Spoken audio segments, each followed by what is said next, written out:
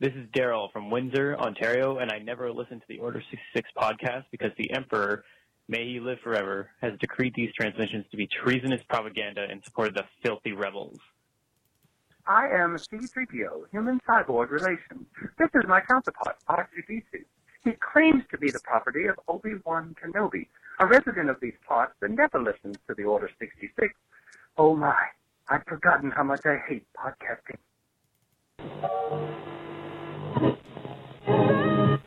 Correctly with the correct amount. D20 Radio, where gamers roll. www.d20radio.com. Broadcast live on D20 Radio's Justin TV channel. You're listening to the Order 66 podcast. Brought to you by Gamer Nation Studios, D20 Radio, and mapsofmastery.com.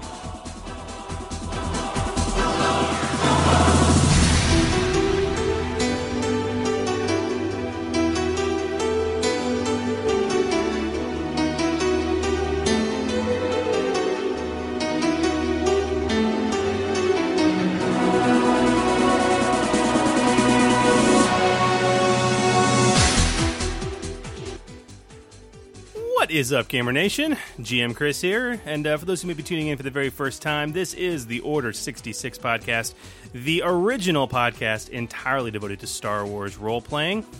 And I am joined tonight by my erstwhile co-host, Mr. GM Phil. What is up, home slice? Not a whole heck of a lot. We're getting started a little bit later than usual today. I know. We had some strange sound artifacts coming in that we kind of had to deal with, and they continue to plague us. I don't... well, we still should be okay. I mean, it's not like we have... we're not reviewing any books. We don't have 3 people on. We should be good. I know. It always gets hinky when we've got... What is that? Was what? I don't know. Hello, what have we here? Oh no. Relax. Take a deep breath. Don't call it a comeback. I've been here for years. I'm rocking my pants, putting suckers in fear, making the tears rain down like a monsoon. Okay, that's like a pirate interruption. What the hell? Hello, babies. Hey! What is up, GM Dave, man? Hello, and welcome back. Welcome back indeed. Don't call it a comeback. No, don't call it a comeback. Do not call it a comeback by any stretch of the imagination. Well, Gamer Nation, after many weeks of hiatus, dude, GM Dave is back on the show. What is up, man?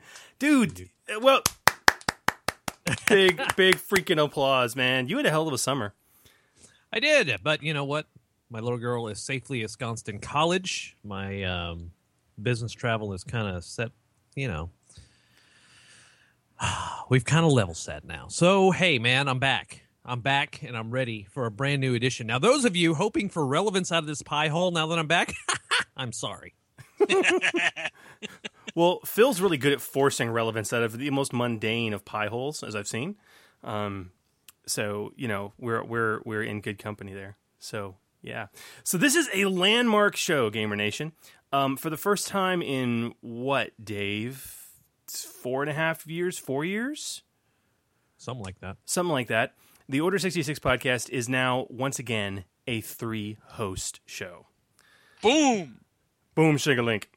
You know, Phil was incredibly gracious and kind enough to come on and help out as a co-host and guest host while Dave was on his hiatus. But for those of you who've been listening to the podcast for the last few weeks have probably determined is the exact same thing we've determined, that this show wouldn't be what it is anymore without Phil. And so I'll be damned if this show is not now GM Phil, GM Dave, and GM Chris. So that's happy to be here. Happy to join the cast. So, and you get top billing on top of that. So yeah, let's see, it's done. Well, we got to make the novices feel welcome, Dave. You know, of course, got to build me up before you take me down. You know, oh, and there will be takedown. Oh yes. All right. Well, before the three of us try to muddle through this craziness, do you guys want to maybe start off light with a little bit of announcement action? I like it. Done. Hello there.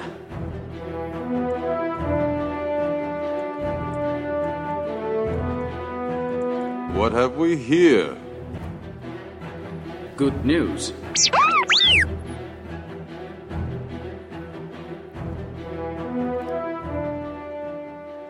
Okay, I've got to say that Eback the Cat in chat probably maybe has an episode title already brewing for us. That's a nice one. Witness DSC Nestor Strikes Back. Yeah, what? Witness the full power of this 3-host station. That's something too. Man. All right, well, Dave, dude, since you are back, would you do us the honors with our featured podcast? Of course. So our feature podcast this week, right? So you guys have noticed there's been a lot of really exciting news around the network, and we missed one podcast, but we've picked up a couple. And one of them, of course, the addition of the Gathering of Dorks live playcast to D20 Radio. And like proud papas that we are, we're happy to announce another new show to the D20 Radio family. The Overproduced and Under Budget Podcast. Yes. I love that title. Dude, it's a good show. They're 9 episodes in. It's a really stellar geek variety show. And they really hit the ground running, with debate, discussion of the hottest topics in nerddom, and boom, current events, comics, video games, RPGs, basically any kind of geekery you find, there it is in the show. It's funny, it's insightful, and you know what? Once you listen to an episode, you're going to be eager to listen to the next one, and then all of a sudden you'll be caught up, and you'll be waiting for the next one. So it's a great show. You guys need to go listen to it as soon as possible. And we, on behalf of Jim, Chris, and Phil, of course, and the rest of our hosts, are glad to welcome the Overproduced and Under Budget podcast to the network. Of course, you can find it and lots of great other shows at www.d20radio.com. It is a really fun show. I mean, I listened to a couple of them, as I know you did, Dave, to say, okay, is this quality enough to be on the network?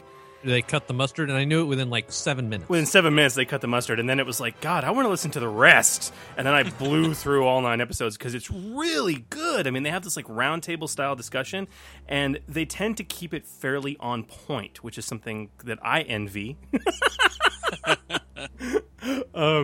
Tremendously. I resemble that. I know you do, bro. I know you do. See, that's one thing that's back on the Order 66 podcast, The Right Turn. You know, we still have them. But you see, I'm just freaking out because with you making right turns and Phil making left turns, it's going to get crazy. You guys know what the difference is between a right turn and a left turn? A right turn takes you completely off topic. A left turn takes you off topic in the same genre. So, there it is. We're done. We're done. And there we go. All right, FFG news. What do we got, Phil? The Force and Destiny beta updates have begun, and as a matter of fact, we're actually up to beta update 2. Damn. Since our last show, FFG has released 2 beta updates for the Force and Destiny beta, and the Force and Destiny beta book is now available to everybody. So if you can't find it at your local gaming shop, head on over to Fantasy Flight Games, and you can order it directly from them online.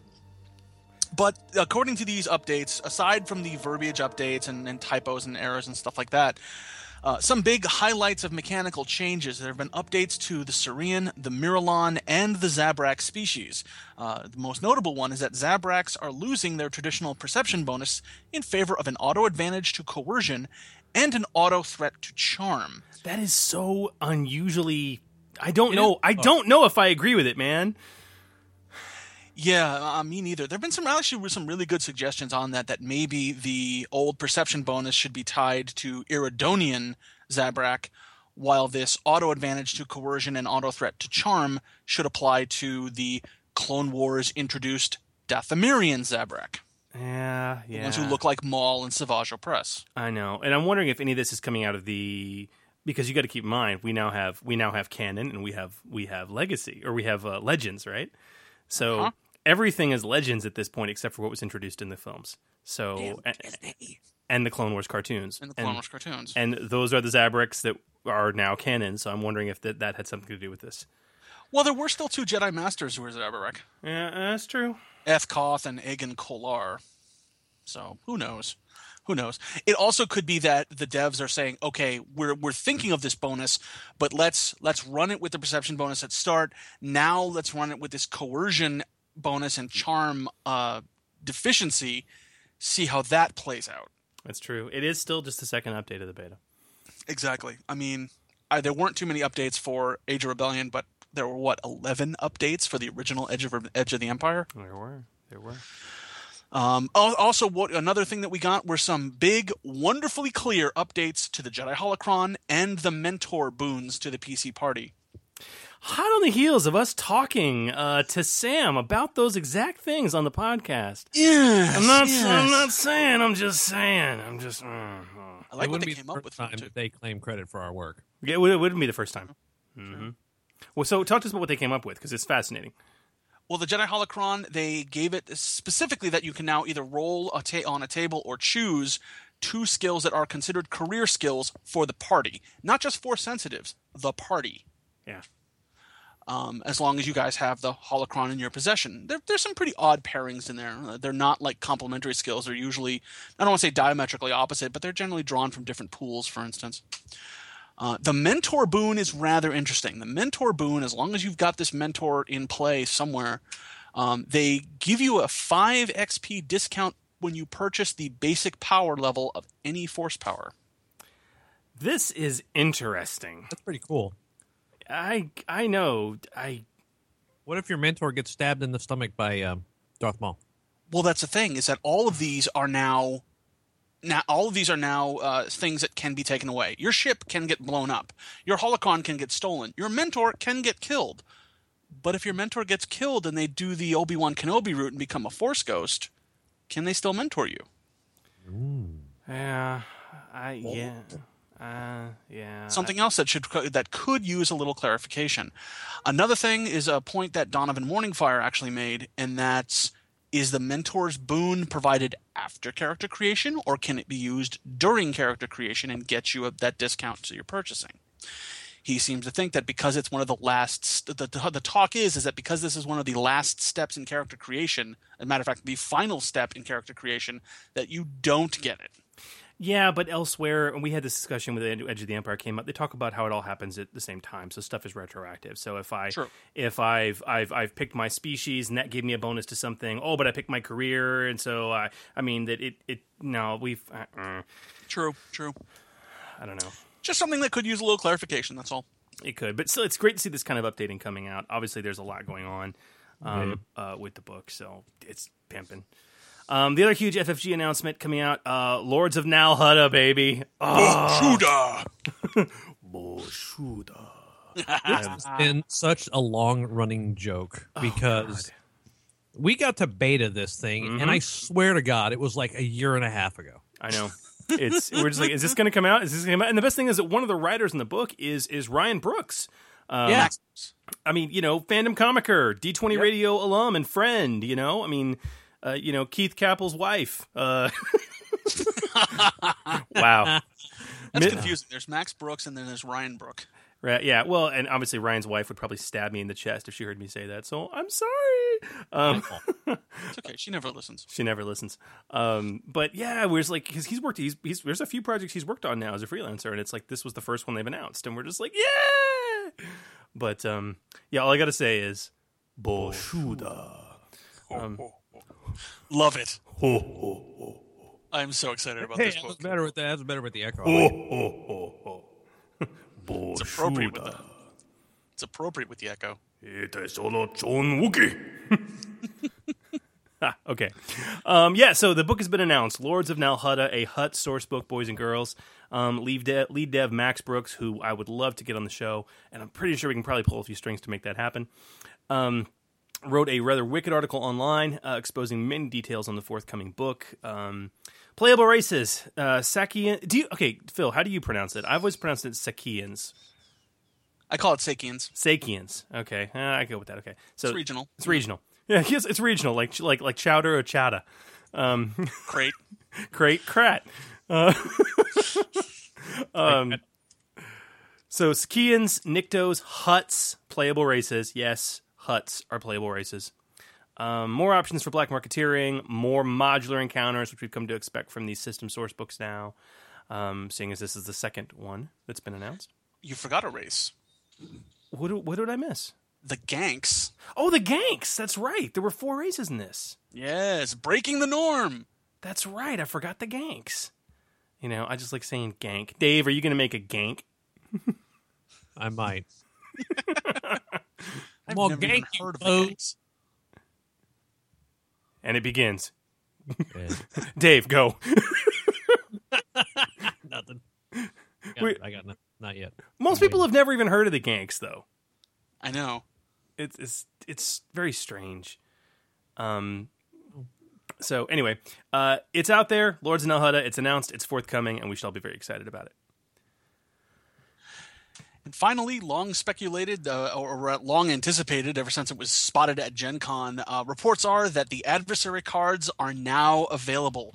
So head on out to your friendly local gaming store, folks, and take a look for these things because they are worth it. They are completely worth it. God, yeah. Use them. I've used them for every session I've run ever since I bought them. Changing track a little bit, hot on the heels of last episode when we talked about the antics that are going on with the Order of 66 over in Star Wars The Old Republic, I would be remiss if I did not also bring up the fact that over on Star Trek Online, yes, Star Trek Online, the 66th Fleet is still out there. It's still hammering away at the Alpha, Beta, and now Delta quadrants. The Star Trek Online Guild of D20 Radio, 66th Fleet, the Rogues. The new name comes from a merger between the old 66th Fleet and Wayne Basta's Task Group 74, the Rogues. We've created one large fleet now, and we're having a good time. There's almost always at least 3 or 4 people on. There have been times when we've seen a rather good crowd of folks online and running around for some fleet operations and taking down the Borg and various other opposition. For anyone who hasn't been over on Star Trek Online lately, there have been recent revamps to crafting, a complete turnaround and rebuild of that mechanic. There have been storylines that have been involving the Delta Quadrant, the Dyson Spheres, yes, that's plural, Dyson Spheres, and Species 8472, also known as the Undine. All ramping up to Star Trek Online's second big expansion, Delta Rising, due out October 14th. Anyone interested in heading on over to Star Trek Online and joining up with fellow D20 Radio players can contact us through the D20 Radio forums or email gmphil@d20radio.com or even my old podcast handle, allstophosts@gmail.com. If you actually send it to allstophosts, that would actually also get you in contact with my former co-host, Gonzo, Alex. And he can help you get in the guild too. Are you still actively playing, Phil? Star Trek Online, I go back every couple months. Okay. I just had a big stretch from April until August. I was playing pretty regularly. I'm in a little bit of I'm pulling back a little bit because I'm doing a lot more with the Order of 66 on the Old Republic. I'm having some fun with there and getting together with a few folks there. And I'm still pretty involved with a Mech Warrior Online regiment that I'm involved in. Dude. And, yeah, I've really only got time for I don't even really have time for two games, but I know I do not have time for 3. Did you ever play it, Dave? I never did. Oh yeah. In fact, I think my medical frigate, the USS Tamiflu, is still up there. Yep. Dude. Yeah, no, Dave was there. I my wife's been like, now that my daughter's getting older and more self-sufficient, my wife's found herself with a couple hours in the evenings where she's kind of like wanting to do something, and she misses playing WoW back in the day, but she doesn't want to start playing WoW again because she got so done with WoW. And I'm like, you're such a Star Trek junkie. Why don't you try, because is it free to play yet? It is free to play. Yeah. I was like, why not? It is free to play. Why not? Okay. So, social media plug, guys. Stay in the know by following D20 Radio on the Facebooks for news and podcast info on a daily basis. You can also follow us at Twitter, at D20 Radio, or individually at GM Chris, at GM Phil, or at GM Dave. We will post and tweet show info and announcements regularly. In fact, there are many people following those announcements. They got informed of the live simulcast of the show and are watching in Echo Base right now, live. Hello, and Echo chatting Base. with us. Hello. So it's there. Well, folks, so I was kind of excited, and when, Dave, when we talked about you coming back, we talked about getting back to form with like a traditional style episode, because we've had so many guest episodes lately, and special episodes, and post-Gen Con episodes, and book review episodes, and special. They're special. So, speaking of special, we thought it quite apropos to return to, well, isn't that special? Our semi-regular segment for the meat of the show, where we talk about specializations. So there it is. And you guys want to get to it? Let's.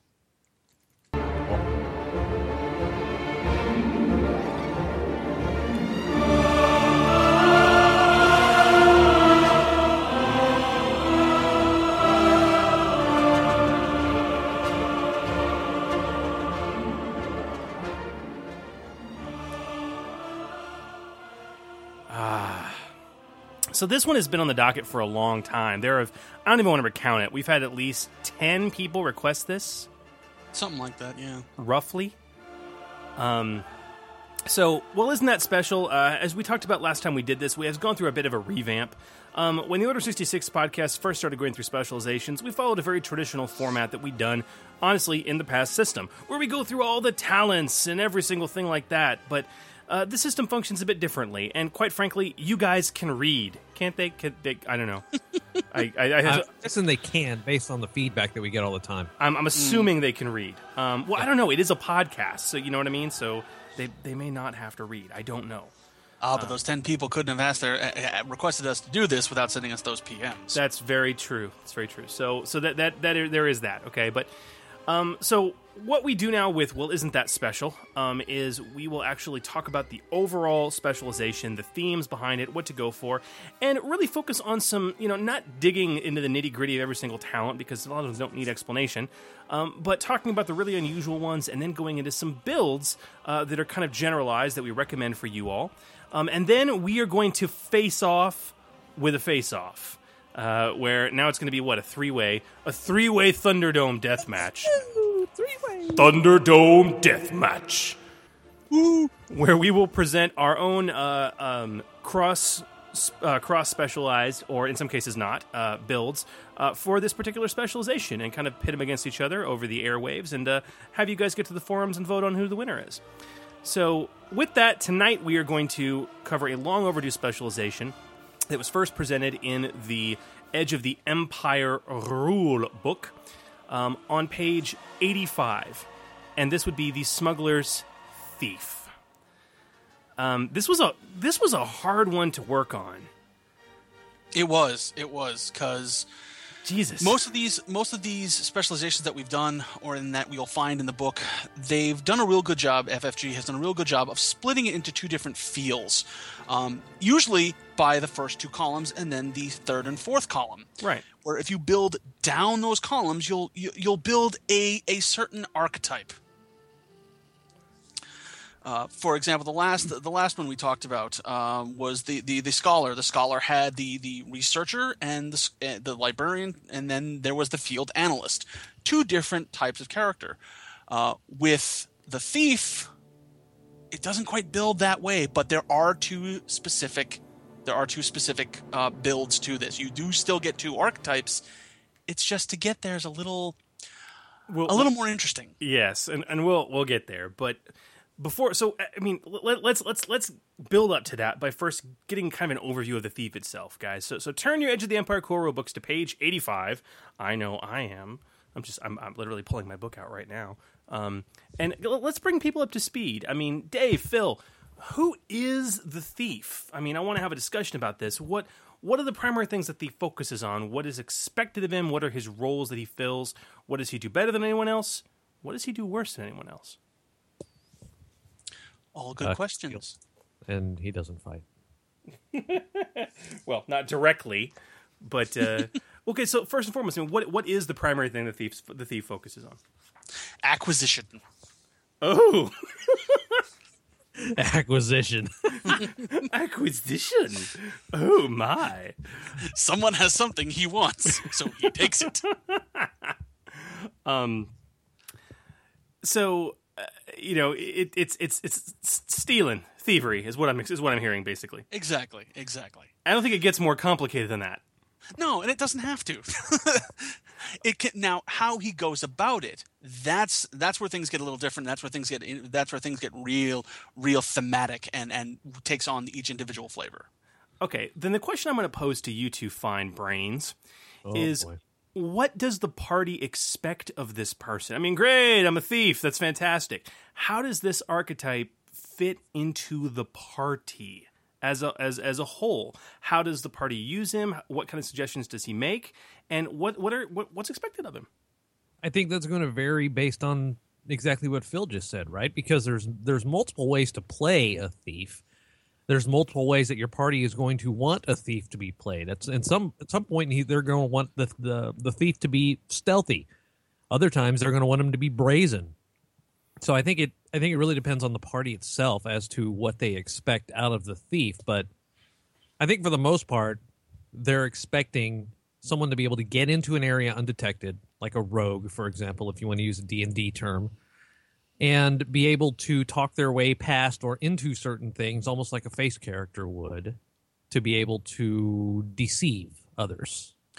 Yeah, looking at the thief, I think your average party will look to this specialization to fill in some, like any good support character, fill in some gaps that the other group may not have. Because if you just look at what the thief offers you, it gives you some social power with deception. It gives you a lot of technical work with computers and skullduggery. Because it's part of the smuggler career, you've got piloting space, so you've got the ship pilot if you need it. Mm-hmm. And of course, with knowledge underworld and streetwise, you've got information and inroads into the darker side of the law in the galaxy. Hmm. And you've got a way to be able to, with taking the right talents, come by certain items that are more difficult than others to come by, so to speak. Yeah, he's a problem solver. This is interesting, and you guys are bringing this up a bit. It's more deep than a thief. I mean, this is you're bringing this spec up to where it needs to be. God. I mean, is Han Solo just a smuggler? You know what I mean? Is that all he is? Is he a pilot? Okay, no, he's a damn good pilot, sure. But there's more to it. There's certain expectations that the party should have for this character. Exactly. So when we talk about what he does better than anyone else, you guys hit the nail on the head. And talking about as Dave said, you're serving as a pseudo face man in a sense. You're deceiving. You're getting information. You got with talent selection, you're able to acquire items. Phil, as you put it, you're acquiring. You're doing the hard work of getting in there, computers, skullduggery. Mm-hmm. And doing that. That's kind of what you do. But as far as what you do worse than anyone else, as you guys said towards the start here, not a lot of focus on combat. No. Nah, you got range light, maybe. No, yeah. Well, you've got whatever you're willing to buy otherwise. Yeah. I mean, if you're a human, you can start with a rank in range light or ranged heavy. You might be able to pick it up a couple other ways or just by blowing the XP, but you even look at the talents in the tree, there really is not much here for combat survivability outside of dodge and a couple points of grit. Yeah. I mean, jump up, it's handy. Ooh, jump up. Okay.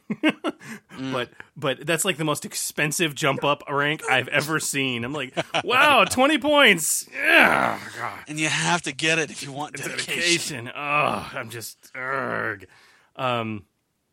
okay, so that kind of sets the stage. Now, you guys are hinting at something that I think is a very clear truth with this build, this specialization, and that's the fact that it really shines when you start cross-speccing, okay?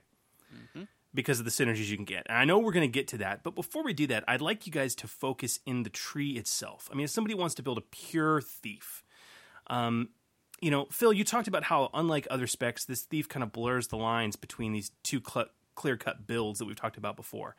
Yep. All the rows of the tree have talents that either two of the builds can utilize. And the two builds almost have like this sort of X-shaped path. They do. Which really, really kind of even clues in anyone taking this spec that you really should cross over into the other specialization, because not the other specialization, the other archetype, because there are skills here that both of these two archetypes that this tree provides can utilize and can be improved with. The first option is the street rat. Now here we're talking about a character who is a pickpocket or a street thief who steals to survive. A great example is going to be coming out in just a couple weeks with Ezra Bridger, the juvenile delinquent who is part of the new Star Wars Rebels TV show. I'm so excited for that damn show. Another character that fits into this, Aladdin. Huh. Does he sing? No, it doesn't have to. You know, see now I wish during our face-off that I'd like done a thief / entertainer, and I could have I could have made him Aladdin. Just saying. Yeah, he could do it all in bocce, you know. Exactly. Or Huttese, you know. Doho bacha machi pako cheposhnele. Ugreti pasedo. Yeah, or not. So mechanically, the street rat is going to be more focused in perception to find their marks, deception to con them out of their wares or to distract them to be able to steal their wares, skullduggery for pickpocketing, streetwise to know where to sell what they steal, and stealth to sneak up and sneak away and blend in with the crowd and disappear. Talents that are really going to help, and for this you're going to be starting in the upper left corner. Street smarts, stalker, shortcut for when you do get discovered and you need to make an escape, dodge to dodge any incoming fire that such victims who are armed may be firing in your way, indistinguishable to blend into the crowd, and rapid reaction to get the drop on initiative when you have to. So you're basically, you know, you're a traditional thief. You steal things well. You act first. You react quickly. Yes, the whole point of this build is if discovered, get away. Gotcha. Okay. So there's our option one. So Dave, there is a second option that is really in that X path. Yeah, and this is kind of the one that I was talking about was when your group is expecting you to get in and be stealthy. This is like the second story man. Gotcha. Right? You're getting in, cat burglar style, expert on breaking and entering. Think Parker from Leverage. Absolutely. That's a great show. Do you watch that? I love Leverage. That's a great show, but that's such a common trope. The second story man there's lots of examples out there. Oh yeah. Oh yeah. You know, I mean, I preferred Catherine Zeta-Jones. You know, but anyway, that's Yep. Entrapment, great film for these type of thieves. Okay, one of the builds that I thought about doing for our face-off, but I didn't. I was joking earlier about Entertainer. One of them I really thought about doing was Thief, and then with a combination of Squad Commander, moving into that, to basically make the Sean Connery character from Entrapment, right? So okay. Yeah. But I was like, let's not.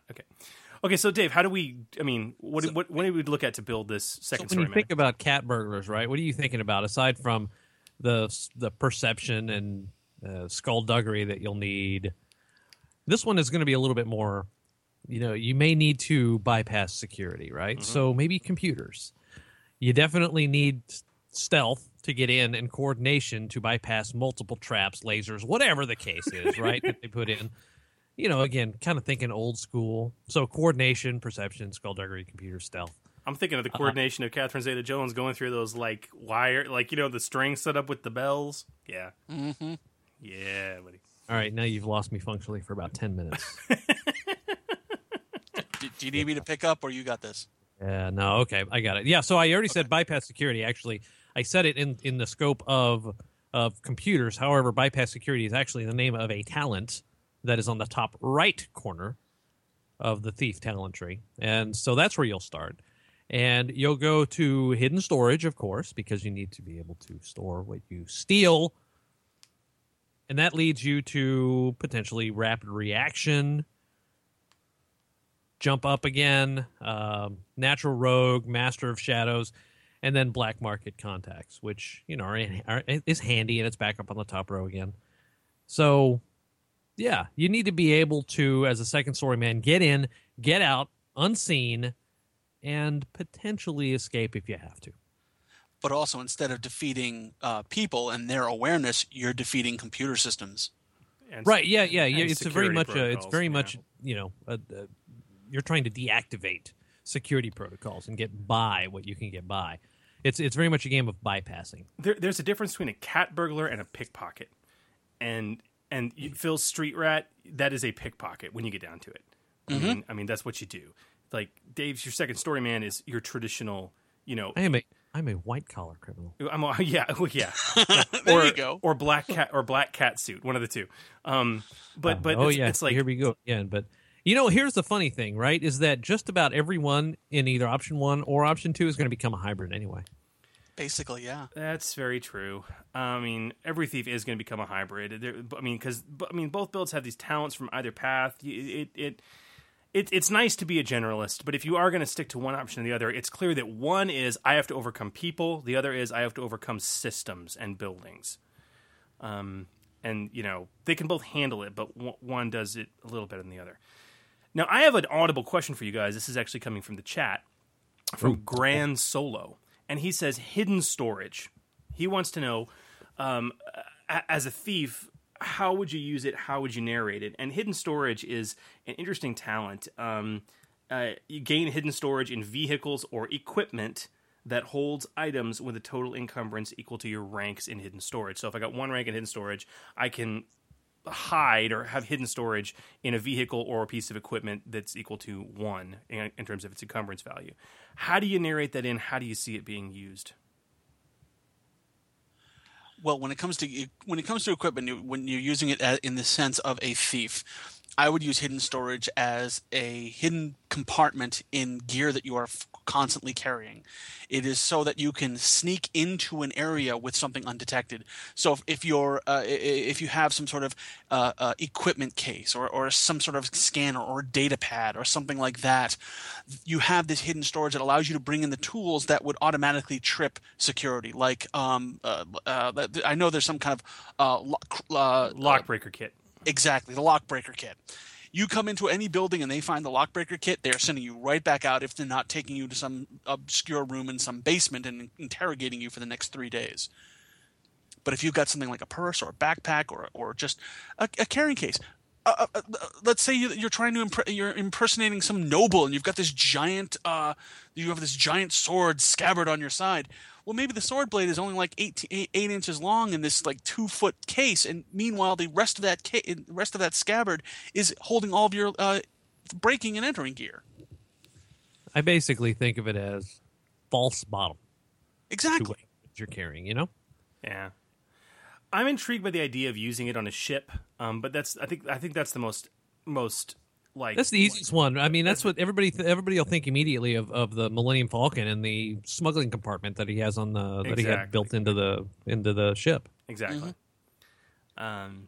So I hope that answers Grand Solo's question. But no, excellent responses, guys.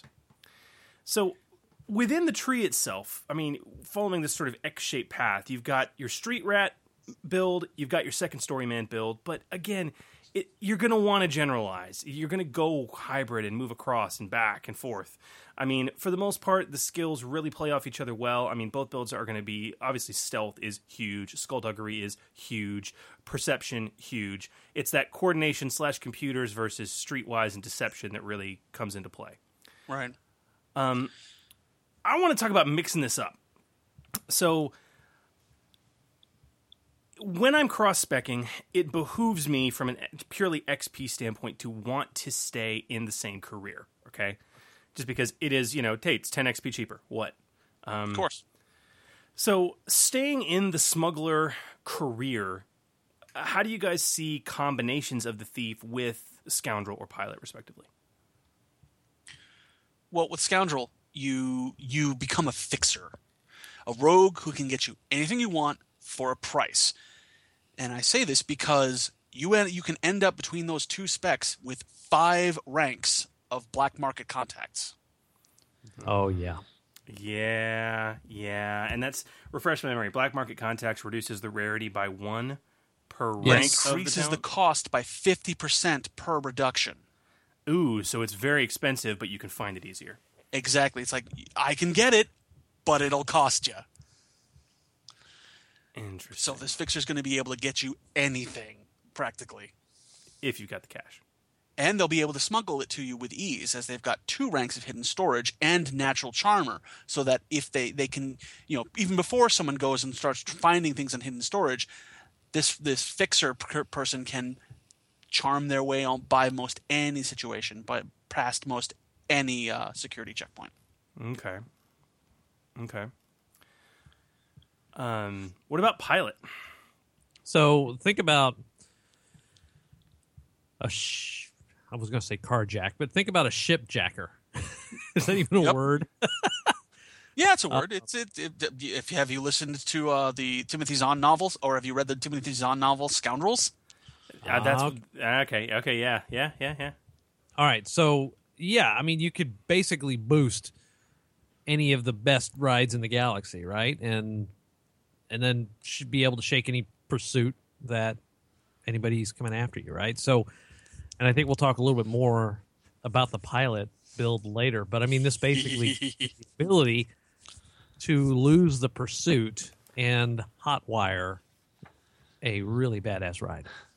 Someone just pointed out in the chat that it's called a pirate. No, it's not a pirate. No. A pirate is someone who raids enemy ships. This is a dude who steals the ships in the first place. Okay, there was a graphic... On in 60 seconds is what this is. Yeah. That's what, you're boosting cars. Yep. You're Nick Cage. There was a graphic novel I read a while back. It was one of the Star Wars tales, and it was an early story of Han Solo and Chewbacca. Mm-hmm. And they were harrying this Imperial commander who had stopped them repeatedly and knew they were smugglers. Have you guys read this?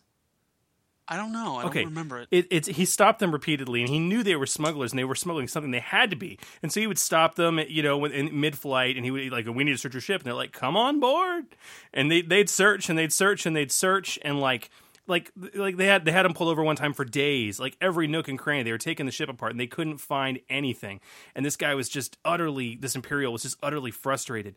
And it's Han and Chewie going, they stop him 6 times, and they're going back and forth and back and forth and back and forth, and they just can't find anything these guys are smuggling. None. There's nothing they're smuggling. And he's freaking out. And finally, after he lets him off for the last time, he goes back to his office, and he's writing up his report, and he knows he's going to face demotion because he can't figure this out. And it just hits him in the face, and he sits straight up, and he goes, "My God, they're smuggling ships!" Because every time he pulled him over, it was in a different ship. It just exactly what I think of. Nice. And that's a shipjacker. There you go.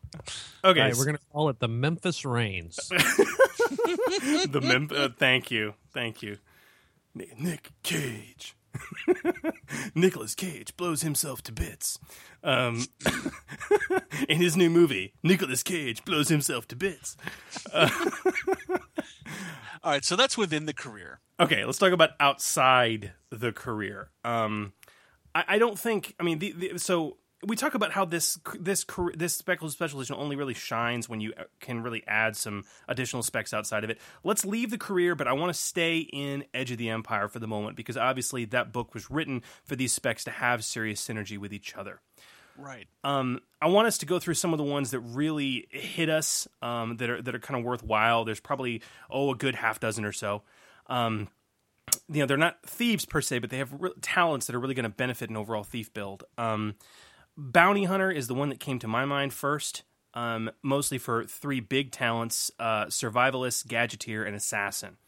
3 good specs: Survivalist, Gadgeteer, and Assassin. So Bounty Hunter, those 3 specs, their talents in terms of the synergy they're going to provide are huge. From a Survivalist aspect, this builds right into your street rat idea, Phil. Right.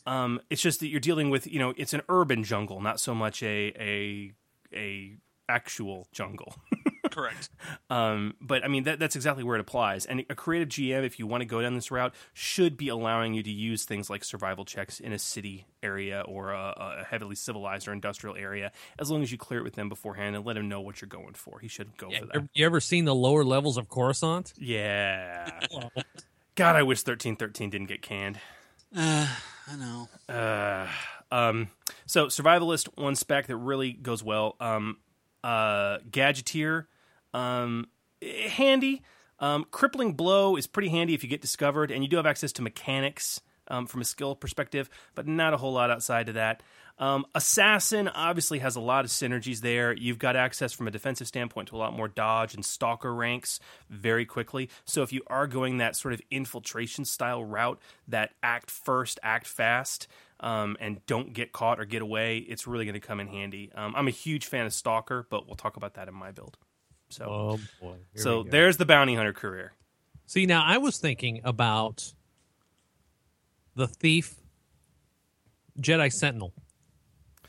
Oh man, we didn't even cover F&D in this conversation, yo. Okay, all right, I guess, all right. Well, man, you just blew my freaking mind. No. Sorry.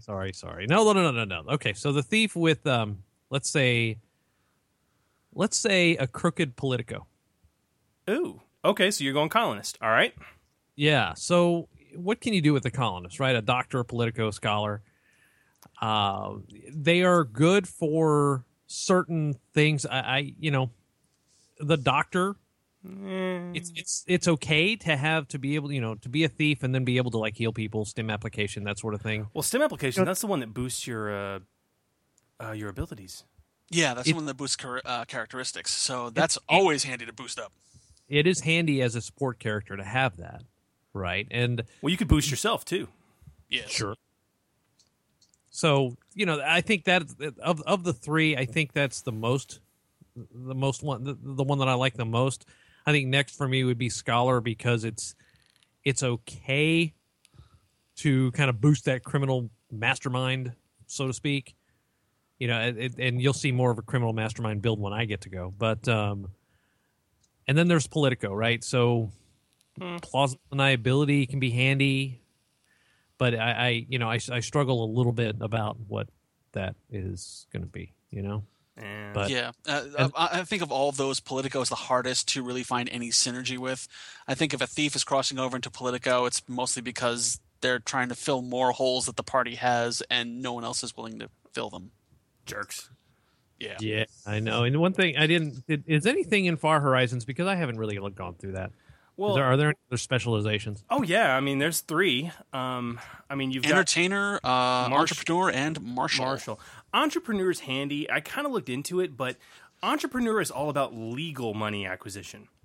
It's like if you're That's not this. If you're an entrepreneur, you take talents to just give you money. You know what I mean? You don't have to steal stuff. Right. So it really didn't seem to fit too much. I mean, Marshall, as much as any of the other combative ones do, and I kind of blew off Entertainer, but after our Aladdin discussion, I'm kind of really rethinking it now. You know what? Dodge.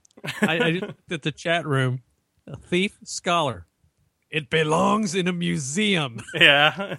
Well, we've already done that build. Explorer. So, okay, speaking of Explorer.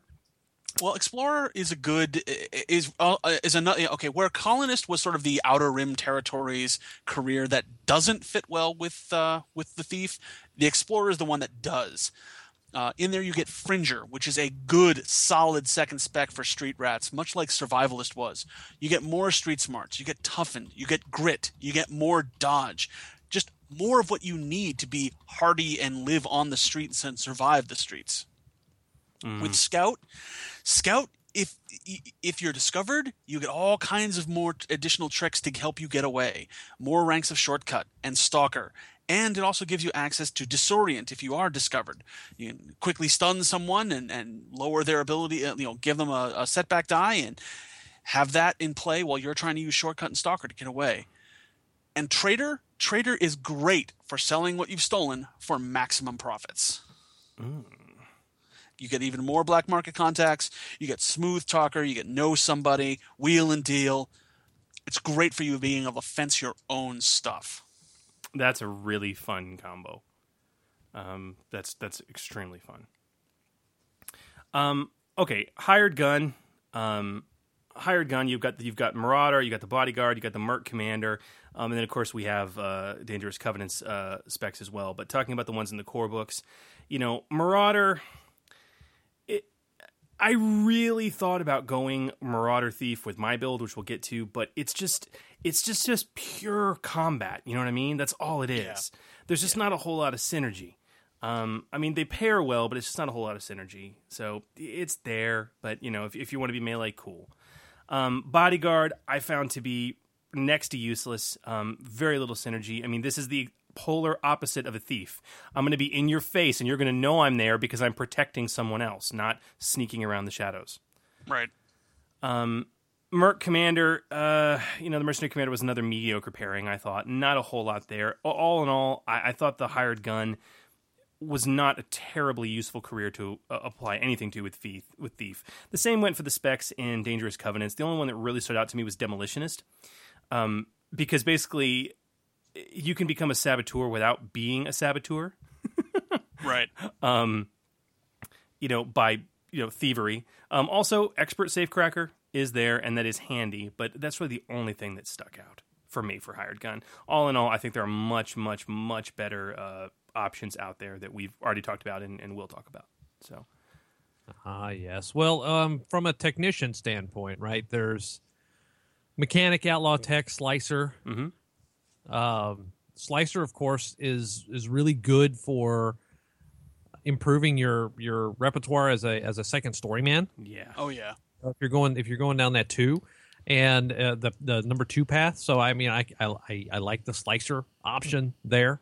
Yeah, you can end up with like 5 ranks of bypass security. Not that you'd ever come up with a situation where there's 5 setback dice.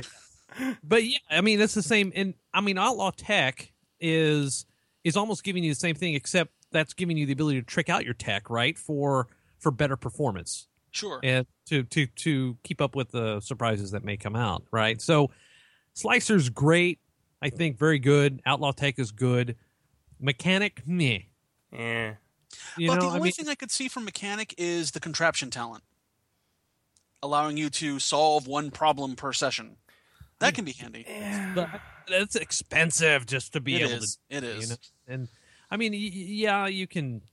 It's got a lot of options for infiltration. Again, this is all about that number 2 spec, right? So it's still it's good for improving your skill set. But I'm not 100% sold on anything there except really Slicer. Makes a lot of sense. Yeah.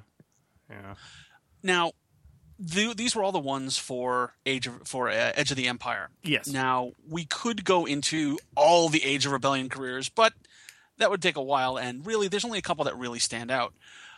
Notable Age of Rebellion combos, Ace Driver. It also pulls off that car thief feel, but with more of a transporter type of archetype you've got going there. Yeah. It's book coming out too. Yeah. Screw Memphis Reigns. Give me Jason Statham. It's not quite talent synergy, but there are some solid talent pairings. Thief abilities let you break in and steal the car, and the driver talent lets you get away with the speeder from pursuers without getting caught. Yeah. Oh yeah. And there's another one in there too, by the way, that Chris, whenever I get this is going to ruin. This might ruin your storyline for our party because I'm going to join the group. But they know. I was going to do a quartermaster. Yeah. So I mean, there's some real good synergies in there with Thief, in terms of like wheel and deal, master merchant, things like that. Because I was trying to go for a little Watto feel, right? Yeah. Smooth talker, and how that can really kind of buff your deception. And I don't know. I see a good little synergy going with that if you want to go that direction and spend the XP. Potentially. But so Quartermaster, there's a lot there if you're doing Diplomat Quartermaster. Ace Driver, I wanted to say this back to when you were going through Ace Driver, Phil. It's almost the same shtick as going with the pilot, though. That's sure. the thing. And if you're going to go with the pilot, it's a hell of a lot cheaper to do that than to not only cross book, but cross career spec into a driver. Right. I wanted to talk about the actually, I want to talk about Infiltrator because when do you guys talk about Sharpshooter? Because that was the other one we identified was Soldier Sharpshooter. Solid. I'll do that one. As you mentioned, Soldier Sharpshooter. It seems to fit quite well with the silent thief type, making a more versatile and stealth-focused character, a thief and an assassin. It's got some good cross-play in there, and if you're doing a kind of a Spec Force character, maybe you're a thief who decided to join the rebellion. Right. Look into Sharpshooter. I think you'll be pleased with what you find there. Now, Spy Infiltrator I wanted to talk about because it fits into my build, as we'll come to in a minute. But Spy Infiltrator, it's Soldier Sharpshooter, just melee instead of range when you get down to it, as far as how the two play together. Like, so for an Infiltrator and a Thief, there's a lot of mechanical and thematic synergy here, but you have this melee combat focus, and I really will be talking about that in greater detail later. But, right. You know, there's speaking of melee combat, there's that universal specialization of recruit. Dude, but everyone forgets this freaking thing is there. So did I. So page 101, in case you're wondering, of the Age of Rebellion core rulebook, great synergy here, right? It's a universal talent tree, so you won't suffer the cross-career XP penalty to buy into it. Right. It's got basic and technical combat training that give your thief career skill access to brawl, melee, range, light, range, heavy. Hello. Those things are 5 XP apiece. Yeah, and quick draw. Hey, you know, yeah. I know quick draw is sitting in the thief, right? Or no, not quick draw. It's not. It's not sitting in the thief, and you don't have to draw and ready a weapon with quick draw. It's quick strike that I was thinking of in the smuggler. Sorry, but yeah, quick draw is really cool, and you know, I mean, anyway, think about that if you guys want to take a jaunt down the AOR core.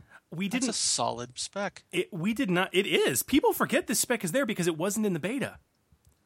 Yeah, that's right. It was added. It got added later on. I want there to be a universal spec like this in the F&D core when it comes out, man, because I loved this. It was like, and when I remember when it was explained to us, when Andy came on to talk to us about it, when Fish came on, he was like, we wanted to give everybody a way to get Rebellion-y, Soldier-y talents and skills without having to completely break their budget. And that's the thing. If you need to go combative, you're right, Dave. If you need to go combative, this is a phenomenal route to go that's extremely inexpensive. So, okay, guys. We've gone through all of these potential synergies with various specs out there. All the ones that made sense to us, all the ones in the Edge core book, and then others in Age that made sense to us. I want to get into putting this into practice, and now we're going to come to the sort of the end of our discussion here, where probably the midway point actually, where we get into our build off, our GM recommendations. We have thrown our chops together, and people asked after the last time we did this, well, what's the constraints? What are you guys doing? There are no constraints. We make a cool character. We tell you how much XP it took us to get there, and when you come up with your rating of how badass the character is or who you'd like to play, that total investment should play a part of it. But I don't know. I want to talk about the theme and who it is and how you built it. Phil, you are up first, man. What is your wicked badass build? Okay, the theme of my build is Fly It Like You Stole It, because you did. Alternately, the title is Gone in 60 Parsecs. Love it! The character's name is K.G. Rand. He is a Corellian thief pilot. Now, this plotline is going to sound very familiar to some of you. He starts off with a 10-point obligation for family. He has a kid brother who owes Black Sun several starships he said he would steal, and comes to KG for help. You start as a smuggler thief, and you go for the sort of second story man breaking and entering spec line. You start with ranks in computers, deception, and perception, piloting space, skullduggery, stealth, and streetwise. Now, the reason why I started this guy as a Corellian pilot is because I wanted him to be able to have 2 ranks of pilot but still be a thief at game start. Ever since my last build, I realized that I wanted to make something that could fulfill its theme pretty much right out of the box. So that gets me 2 ranks of space, at least a rank and a bunch of other skills that I'm going to need to be able to start stealing starships. Talents. Bypass security and black market contacts are my first ones. Then we move on to hidden storage and shortcut. When I get the ship, likely I'm going to be pursued, so shortcut is going to help me get away. At this point, I buy over to the pilot specialization and pick up 2 ranks of skill jockey and full throttle. I'm also buying up deception to help me get access to some starports where I may not have been able to get to before. More ranks in piloting space. Take gunnery because occasionally I will probably have to shoot my way out of an Imperial blockade. And knowledge underworld. Let's go back to thief, where I'm picking up rapid reaction, grit, stalker, my 2nd rank of bypass security. Finally, back over to pilot, where I'm picking up improved full throttle. This is all for 200 XP.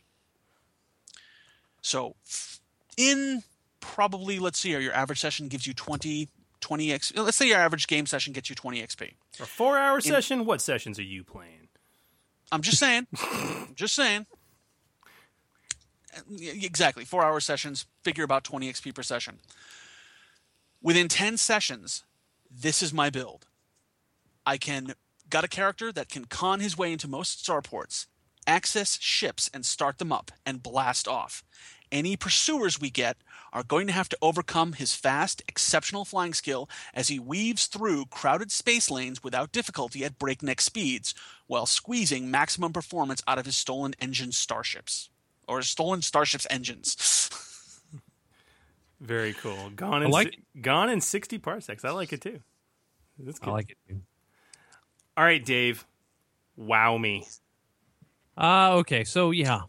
You guys, when we first started batting around the idea of me coming back onto the show for this episode, and it was, we decided, okay, we're going to do a build-off, but how do we do it with 3? Well, we're just going to do 3 builds. Okay, great, wonderful. So we settled on the thief, and my mind was looking at, all these different cat burglar, trying to get the stealthiest thief out there, and then all of a sudden it just hit me like a ton of bricks. I'm like, there's a way to work in the backstory of the show. For those of you listeners who know the crazy little antics that Chris and I would do, there's a quote out there that I tend to utter every once in a while, and it goes something like this. Carl, she's den Finster. You remember that? She's den Finster. She's den Finster, that's right. And to that, Chris would usually follow up immediately with... Shoot the glass. Yeah. So, here's the theme, basically, in a nutshell. When you steal 600 million, they will find you unless they think you're already dead. That's it. They'll find you unless they think you're dead. So this is not Hans Gruber. This is Sean Ruber. And he's a human. This build focuses more on kind of the mastermind behind the scenes. It manipulates and kind of takes the score and then gets away in a flash and bang of a diversion. Nice. Yes. So this will be plus 10 for a criminal obligation that he was part of the Vaclin insurgents but was expelled due to his over-aggressive nature of getting results. And if you guys remember, that was actually kind of the backstory for Hans. He got expelled from his Volksfrei movement, right? You start as a smuggler and thief. And I'm sorry, scoundrel. What am I? I'm going the other way. You're going to start here as a scoundrel. Okay. And you're going to take ranks deception ×2, perception, skullduggery, streetwise, and cool. Okay. And the reason I started with scoundrel is that scoundrel, you can get the extra deception. Right. Sure. Yeah. So from a talent standpoint, inside that talent tree for scoundrel, it's going to be convincing demeanor, black market contacts, both ×2, and toughened. You're going to need a little extra strain every once in a while, right? Sure. So then buy into the thief spec. And this is where you get into bypassing security because you're going to need, it may not be you specifically, but you have to bypass a lot of security in order to make this whole Nakatomi thing happen, right? Because that's kind of the thing I was going for. Hidden storage to get away with your score when they think you're going to get blown up, so you sneak away in the ambulance when the freighter blows up top, right? And right. Wait, you've jumped movies. Yes. The grit, and then shortcut and rapid reaction. And that's basically out of the thief spec. All that basically is 120 XP. So that's like a starting character. Huh. But you can if you want to make it a 200 XP just like Phil. Get range light, street smarts, the extra street smarts, and then buy up cunning. And I mean hugely, to go to rank of 4 in cunning, which will really pump up all your deception and all that jazz. And that's 200 XP. Oh, wow. So you did that all with starting XP included. Mine was 200 earned, so nice. No, this was just starting XP. Yeah. Dude. That's kind of impressive. Oh, wow. So I just realized everything you just went from smuggler, scoundrel to thief and all those talents, you did that with a starting human. And with a 10 obligation, yeah. Starting human with 10 obligation will give you 120 XP. Dude. That's extremely impressive. That's how you get your character concept out of the box, friends. Wow. Sure, you've got a 2 in every characteristic, but that's how you get it done. Well, yeah, and the goal, of course, is to... I'm an exceptional thief, Mrs. Yeah, well, you want to be an exceptional thief that nobody ever knows, right? Or actually, they can know who you are, but they're going to think you're dead, and the money's still missing somehow. I love it. That's great. There's my guy, the Sheeston Finston. Somehow I worked the backstory of the show into it. So there you go. Very nice. Very nice. So what do you have, Chris? I don't know if I can stand up to those two, man. Those are two epically wonderful builds. My theme for my build is I'm the best in the business, but not the most famous, which is why I'm the best in the business. Or Space Ninja. Wow. Or Kasumi Goto in Star Wars. From Mass Effect, if you guys have played Mass Effect 2 and 3. Maybe, I don't know, what, Mass Wars? Star Effect? Those sound like bad sci-fi original pictures. Let's go back to your build. This Starring Sunday. Sam Witwer. So Sam's like, hey, I just got offered a role in Star Effect. What the hell? This Sunday at 3 a.m. on Sci-Fi, Sharknado followed by Mass Wars and Star Effect. All right. So my build was basically going after Kasumi Goto. That was my inspiration for the entire build. The Japanese firecracker Kasumi Goto in the Mass Effect series. A nearly invisible thief and infiltrator who, in addition to being the best thief in the galaxy, is a disturbingly capable melee combatant. So my character name is Kasumi. Okay, there's an apostrophe in there. And bear with me here. Female Klatooinian. Okay. You know the dog faces? That's right, Klaatu Parada. Okay. So female Klatooinian smuggler thief and spy infiltrator. I'm going cross career and cross book on this, bitches. Okay, so why a Klatooinian? Several reasons. Mechanically, they begin with a 3 in agility.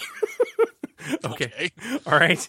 And you can't knock that. And they get a free rank in either Brawl, Range Light, or Ranged Heavy, and then another free rank in a non-career skill. So basically everything I would be doing with a human anyway, okay? And they still get 100 starting XP. So basically for a 10 XP hit, I get what I would be doing with a human anyway, except that, that Brawl, Range Light, or Ranged Heavy, if that happens to be a starting career skill, I can still get a free rank in it.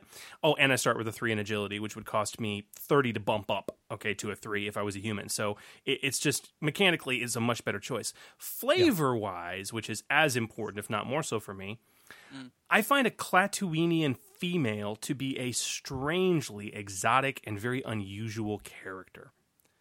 That's true. I mean, I can't think of one in the EU. Okay. I can't either. So you got this Klatooinian female who set subservience to the Hutts aside and struck out on her own and has become this master thief, right? She could also have some serious personal issues with her appearance, which lends itself to why she's so introverted and spends all her time hiding and staying cloaked, basically. Smells like a wet dog. I can see stuff like that, but I can see, it seemed like a really interesting character. So building it, 10-point obligation as well. Either criminal, maybe bounty. Again, familiar story. Kasu's former partner in crime and lover was killed on a very dangerous job stealing from a powerful crime lord, and he wants her taking her down as she got away. So depending on his position, whether it's a crime lord or just a rich noble, it could be criminal. It could be bounty. And it could also play into the whole hut aspect of things. If she really did decide to, maybe she was in employ of this hut, you know what I mean? And that's kind of what caused her to break away. So you got that 10-point obligation. Start as your smuggler thief, all right? Get your free ranks in coordination, computers, deception, knowledge underworld, skullduggery, stealth, and streetwise. While you're still there in that tree, start spending your XP and talents. Street smarts and bypass security, and then move down to black market contacts and then stalker, which will become very important later. Because then you are going to immediately buy into the spy's infiltrator spec. And so this is obviously a melee combatant, and when she's not thieving, she's assassinating, through the use of melee. So frenzied attack, and then soft spot, which are going to make you this much better melee killer from an infiltrator standpoint when she needs to be killing. Move to grit in order to give you the bonus strain you need to really power frenzied attack. And then lastly, stunning blow, because the best infiltrators and thieves don't need to kill. You know what I mean? I mean, for some of the really good thieves out there, having to kill someone to get the job done is almost dishonorable. You know what I mean? Sure. It's like, no. Only amateurs have to kill people. Any thug can pop somebody and take it. Okay, that's not what I do. So if she gets stunning blow, all of her now pimped out melee attacks, especially when she's got a frenzied attack, are going to now be able to deal strain damage as opposed to wounds, and you just want to kill them. Then buy up stealth, skullduggery, and melee. Get a rank in each. And melee, start moving it up, and you've got your free ranks coming in, obviously, from the species. Then move back to thief, bypass security again, grab Master of Shadows, then back to Infiltrator to grab first-tier cheap ranks in dodge and defensive stance, which will really help you when you start going toe-to-toe. And at that point, as you're advancing in your career and you're moving up, you're going to reach that point where you're going to have to go toe-to-toe with somebody. So that's when dodge and defensive stance are really going to come into play. Right. All this is 130 XP. Now, that's starting XP, and then plus the 10 that you've got. So basically, it's a couple sessions in to get to this point. All right? Nice. Pretty much one session. Now, after that, I misspoke. You're not going to want to spend your obligation on the XP. So it is going to take you a full session to get that 20 XP in. And there's a reason. You're going to get all the credits you can for your obligation. And I'll talk about why in a moment. Now, that 130 XP total is for 2 ranks in stealth, skullduggery, and melee. If you bump each of them up to 3 ranks, you've got 175 XP build, and that's not too shabby. But here's the final thing. The key feature of this build is armor, and this is where your money is going to go, okay? All the money you make and all the money you get for your obligation. Specifically, some armored clothing or maybe even patterned armor, it doesn't really matter. Your credits need to go into an optical camouflage system, ASAP. All right? It's a wonderful little mod, and it upgrades the stealth checks you make twice. All right? And that is huge. That is absolutely huge. Now, if you can afford it and you eventually want to get it, you can get your hands on a personal stealth field, which is really like Kasumi in the games. You have complete invisibility, but it's $20,000, and it's a relic of near impossibility to locate, and they're notoriously fickle. So for my money, the optical camouflage system is much more reasonable, considering I'm already going to be a decent stealth monkey. So when it's all said and done, you've got this character that has this really interesting flavor in terms of her backstory and her species, mechanically sound, and she's the perfect thief and infiltrator with these just really odd quirks. Not only can she sneak about and steal well with the contacts to sell it easily and purchase the gear she needs, but she can sneak up behind an unsuspecting target and shank them or just knock them out. Serious like ninja vibe here is kind of what I was going for. Let me be the first to say that is one badass bitch. Yes. And then she's got the dog face drooling thing going on. It's just, yeah. Can you imagine her with a ninja mask, That's what I'm saying. I like it. Well done. Mm-hmm. Well, folks, those are our 3 specs, and soon after this show goes up, we will have a thread for the episode 38 show up on our forums, and there will be a poll where you can decide who your favorite build is. KG Rand, the Corellian shipjacker, Sean Ruber, the human criminal mastermind who gets away and everyone thinks is dead, or Kasumi, the badass ninja from Mass Wars. Oh, well done, guys. Well done. Well done. All right, well, I think it's past time, gentlemen, that we get to this. Let me take that back, huh? You'll find what you need.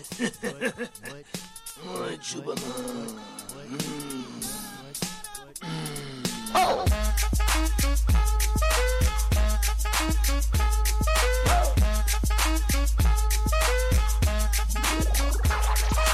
I'm gonna pop some tags. Only got $20 in my pocket. I'm hunting, looking for a come up. This is a black market. What do you know? I have missed this intro. Everyone's missed this intro. So welcome, Gamer Nation, to Watto's Black Market, where the skeezy scoundrels of the Outer Rim territories can procure the weapons and gear to make a living on the edge of that their empire and the heat of the age of that their rebellion just a little more tolerable. Tonight's trip to Watto is brought to us by Austin Catan, who seems to want to conceal something very badly, as he's asked Watto to locate some camouflage netting. Yes, the camouflage netting. Fabritec's CN15 camouflage netting, which is found in Dangerous Covenants, page 57, is classified as survival gear, but has uses in warfare and smuggling that go well beyond mere survival, as we will see. Phil, do you know much about Fabritec? Not really. So I did a little bit of research on Fabritec in preparation for the episode, and sure. They are obviously Fabritec creates and sells the Fabritec CN15 camouflage netting, but they're this very like when I heard Fabritec, I was like, oh, they fabricate technology, clever Star Wars writers, very clever. But no, they're a very large corporation based on Fabrin. Of course. Okay. And they are heavily controlled by the Mandel family, which actually are pop up elsewhere in the EU. And they are best known for some of the best starship sensor technology in the galaxy. They've won contracts and built. Basically, they're a subcontractor when you get down to it. They supply the parts for other big ship makers in the Old Republic, the Empire, the New Republic, and even the Galactic Federation of free systems. They all have used Fabritec stuff. Most notably for our purposes, TIE fighters, among many other CNR Fleet System ships, use Fabritec sensors. So basically, Fabritec took their technical and sensor know-how to create a series of military components that were nearly ubiquitous in the galaxy at large, such as the camouflage netting. So, yay, that's Fabritec and their manufacturer of the camouflage netting. But what is the camouflage netting? Yes, what does it do? What does it do? What is it? Well, you know what, guys? It's made out of photoreactive fibers that enable it to match the surrounding area. Kind of like the Avengers, that big ship that just disappears. You're kind of, yeah. I took a right turn there. All right, so it looks like you can look like nearby ground cover, you can look like rocks or foliage or basically anything well enough to fool an orbital view, and it contains really sophisticated circuitry to fool standard sensors as well, which, of course, Fabritec has just a little bit of knowledge with, right? It's like, we guarantee these will fool TIE fighter sensors. Are you sure? We're pretty sure. We're pretty sure. So, I mean, from our perspective of telling the story of the game, right? I mean, isn't it really easy just to say, okay, it covers you up and it obscures you? So, I mean, but mechanically, what does it really do in game? Well, anything concealed by the netting automatically forces 2 failures to be added to any check made to detect it. Not increasing the difficulty, not any sort of upgrade. It just automatically adds failures. Is there any other piece of equipment that has this kind of characteristic? That's what I was just thinking. I was like, I don't know of anything else that just flat says you're going to be down. You're going to be -2 before you even start. We've got stuff that adds setback, automatic threats or automatic advantage, but nothing that flat out says, no, you fail. 2 failures out the gate. You got to roll really well, buddy. Yep. Oh, wow. That's just Now, how much of this stuff can you buy, or rather, how much can it cover it and how much of it do you get? I know that answer, and I know that 1 roll can conceal a Silhouette 2 object, and then basically 2 rolls for Silhouette 3, 3 rolls Silhouette 4, and then Silhouette 5. You're talking about just way too damn big. Well, that's like cruisers. Yeah, yeah, small Corvettes. Yeah, but here's the thing, though. It's rarity 2. What? So it's easy to find, and it's only 100 credits per reusable roll. So I mean, it's really cheap. Is it rare? No. I mean, is it restricted? No. So for let me get this right. For 300 credits, I can buy enough of this stuff to cover my player party's bulk starship. Yeah. Standard issue light freighter for 300 credits, and automatically trigger 2 failures for anyone trying to find the ship while landed. Yeah, but when you get off the ship in the park in San Francisco, you do have to say, "Everyone, remember where we parked." Well, that's natural.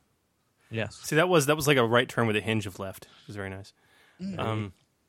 Dude, that's yeah. I mean, it's ridiculously usable. And it's an utter bargain. Okay. Okay, so let's talk about what we do here. Let's talk about some creative uses for camouflage netting. Okay, from a player perspective. I mean, the most basic use is pretty obvious, right? I mean, a group of PCs could conceal something, all right? Their ship, a base, a camp of operations, while they're in enemy territory, or maybe hiding out from the law if you're a thief, or maybe hiding out from the outlaws, okay, if you're depending on the circles you're traveling in. Sure. But what other uses can parties and PCs find for camouflage netting, guys? Well, in relation to the topic of our discussion today, use it in the course of a heist. You can hide your stolen goods or gear, keep it in plain sight, but under wraps. You know, is what you're stealing too hot to smuggle out? Totally pull an Ocean's 11 and hide it in plain sight until the heat's died down, and then use the netting to keep anyone from finding it. Exactly. That is incredibly basic, and it makes perfect sense. Right. Okay, the one thing that came to my mind for this, jailbreak it. Okay, explain. Okay, so this netting is designed to mirror nearby surroundings, right? It changes color, it changes all that stuff, right? So it's basically, you know, this little from high above, this little projector projects an image, right? When you get down. Oh my God, you mean jailbreak is in like an iPhone? Yeah, like hack it. All right. So if I attach a data pad to this thing to give it a little bit more computing power, and I make a pretty decent computers check, why couldn't I modify the netting to display something new? So instead of the built-in tech that makes it just display what's surrounding, okay, maybe instead of disguising my ship, I make my ship look like another ship.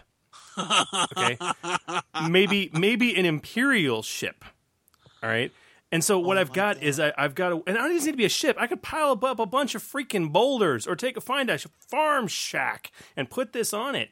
And then all of a sudden I project it. I turn off the sensor capability and the sensor blocking capability, or even leave it on, okay? So it looks like they're blocking sensors, but, our sophisticated satellites see something, and make it look like an Imperial ship. And so all of a sudden, whoever's on planet thinks, oh my God, there's an Imperial ship parked down there, or something else. And this could be, basically, it's a 300 credit insta-distraction for the PCs that could cause a security force or a local government who's anti-Imperial to mobilize their entire military to a location.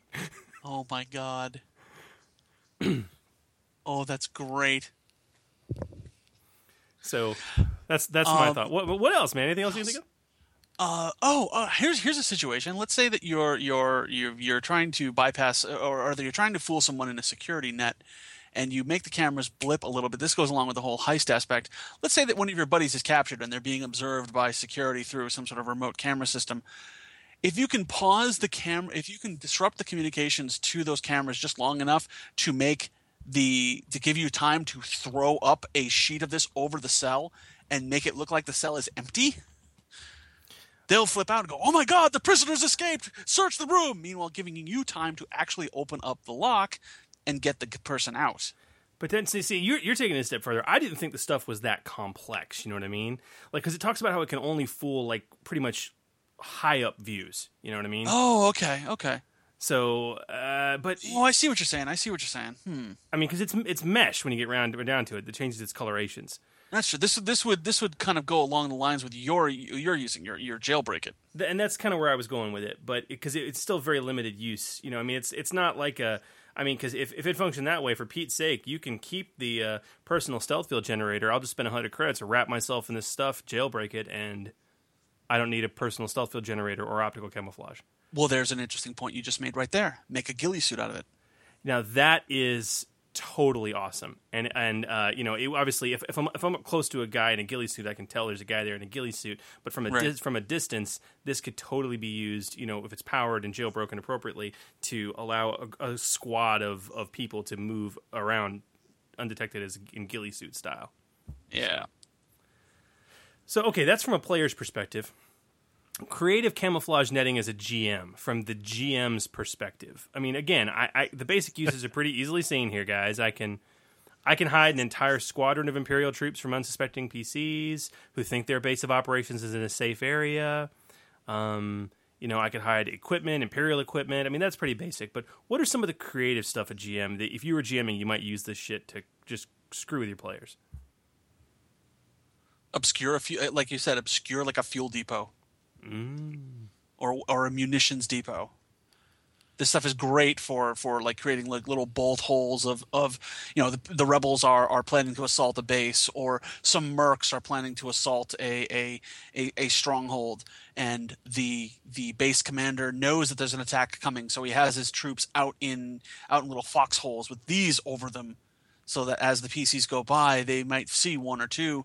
They're doing their initial recon, like, oh, great, cool. The place is only moderately defended. We should be fine.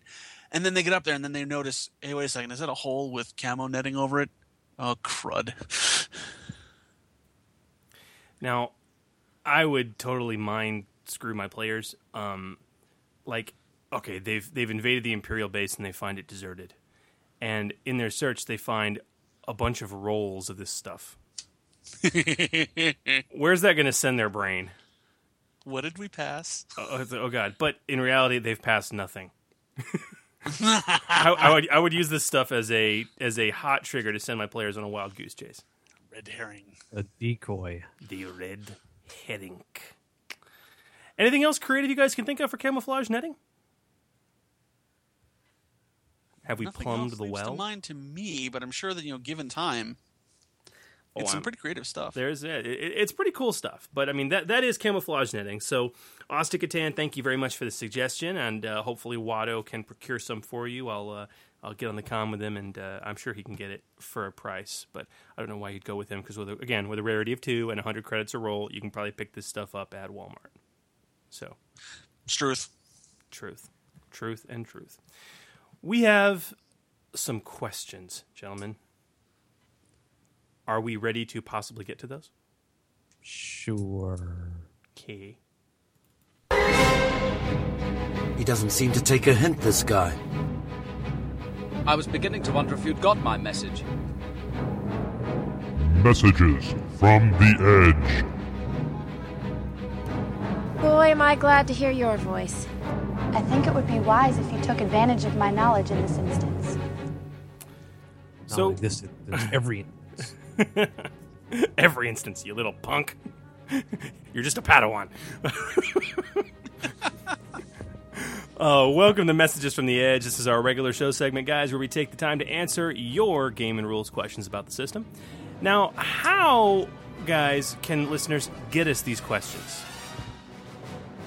Well, they can send it over to us by heading to the D20 Radio forums, www.d20radio.com/forums. Make sure that you're registered on the site, and head to the Order 66 podcast boards, where you will find the Messages from the Edge thread. You can also email your question to us at gmchris@d20radio.com, gmphil@d20radio.com, and, of course, gmdave@d20radio.com. What do you know? What do you know?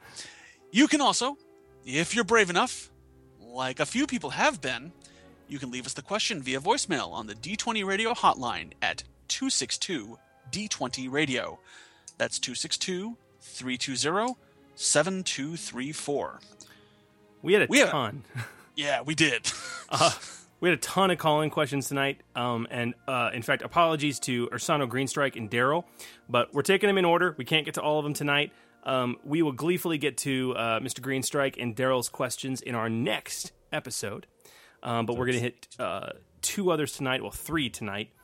Our first one tonight is not actually a call-in question, but we have to talk about it just because it's so fitting for our show topic.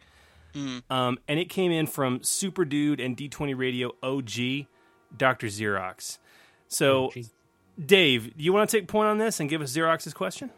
Absolutely. So Dr. Xerox asks. Somehow I've become Ebonics. Ladies and gentlemen, this has changed.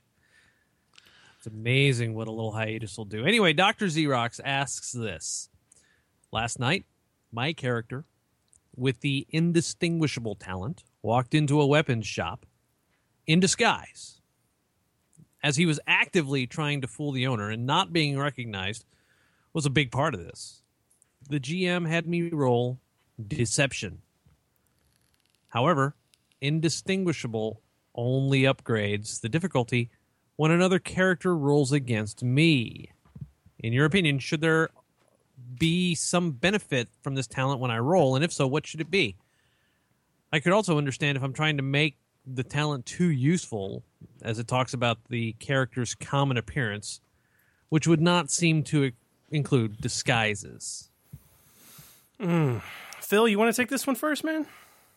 Sure. So, indistinguishable is a key talent of the Thief Tree, as we talked about. You can find it on page 137 of the Edge of the Empire core rulebook. It is a very specific talent, however. According to the talent's description, your appearance is so common that people have a hard time identifying distinguishing traits. The upshot of which is that any character making a check to identify you must upgrade the difficulty of the check once per rank of indistinguishable. And in the Thief Tree, you get access to indistinguishable twice, once at 5 and once at 25.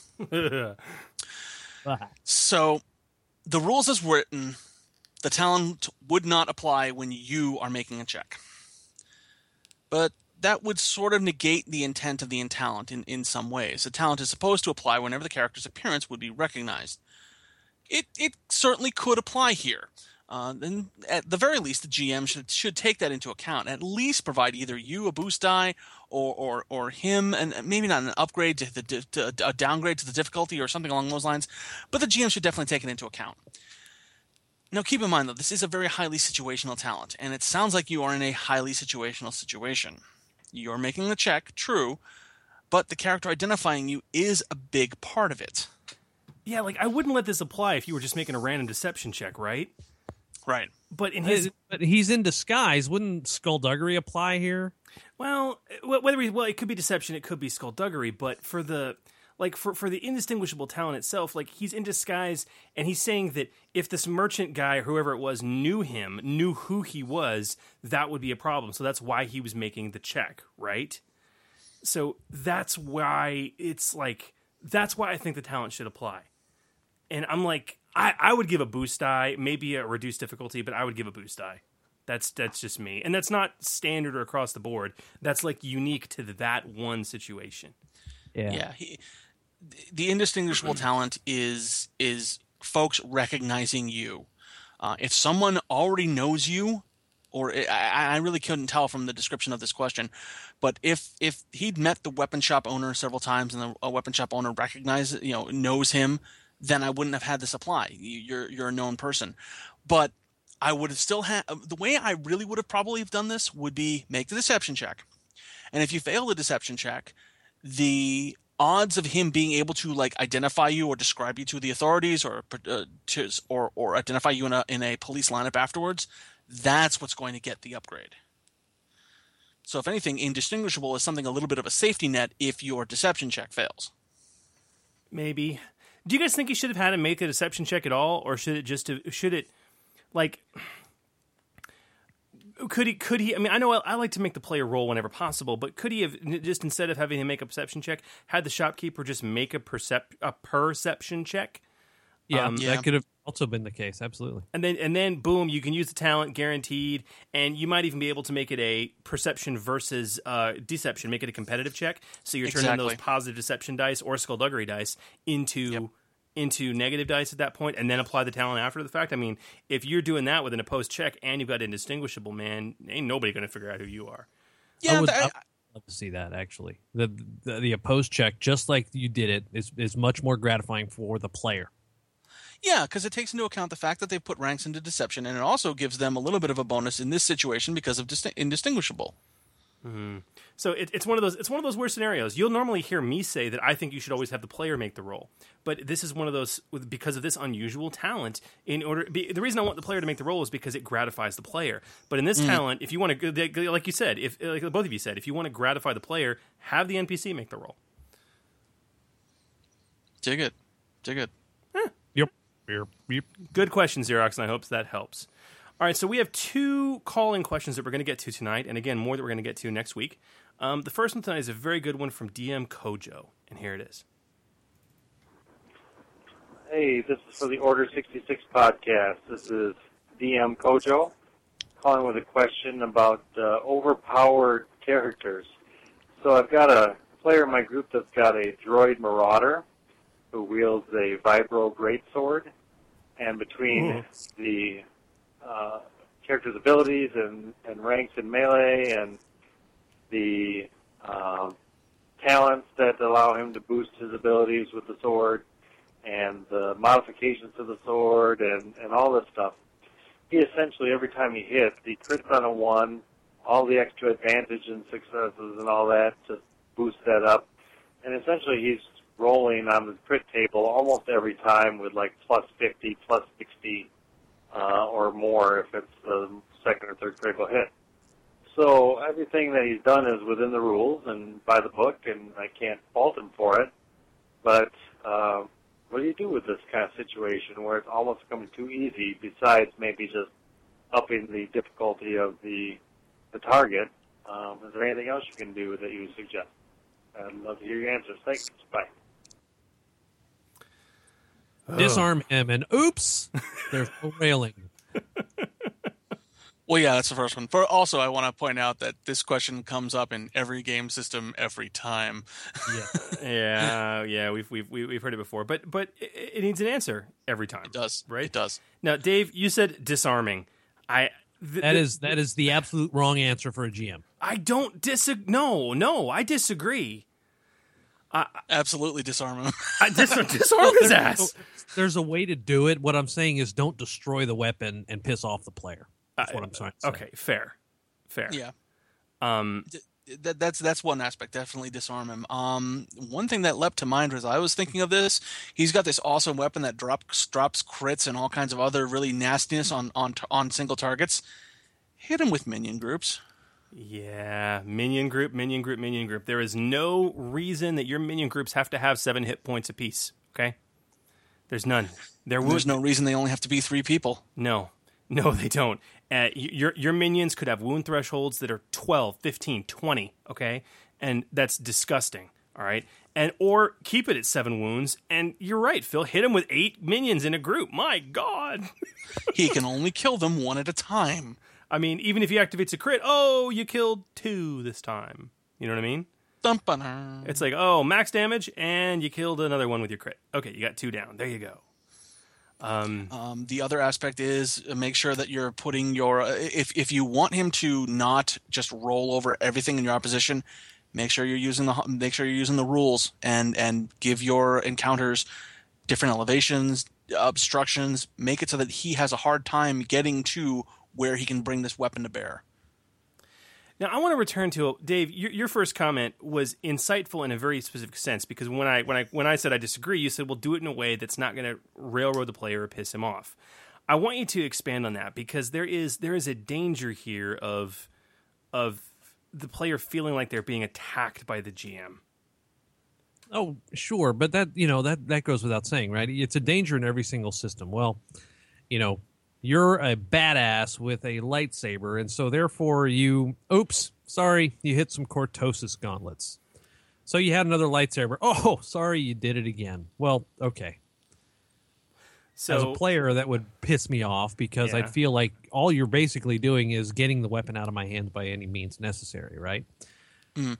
And when you do it in situationally, there's no reason why, it's a lucky strike. This guy, if you narrate it correctly, you're playing a boss or whatever, and he gets either a critical hit or he rolls a triumph and you become prone and your weapon flies across the room.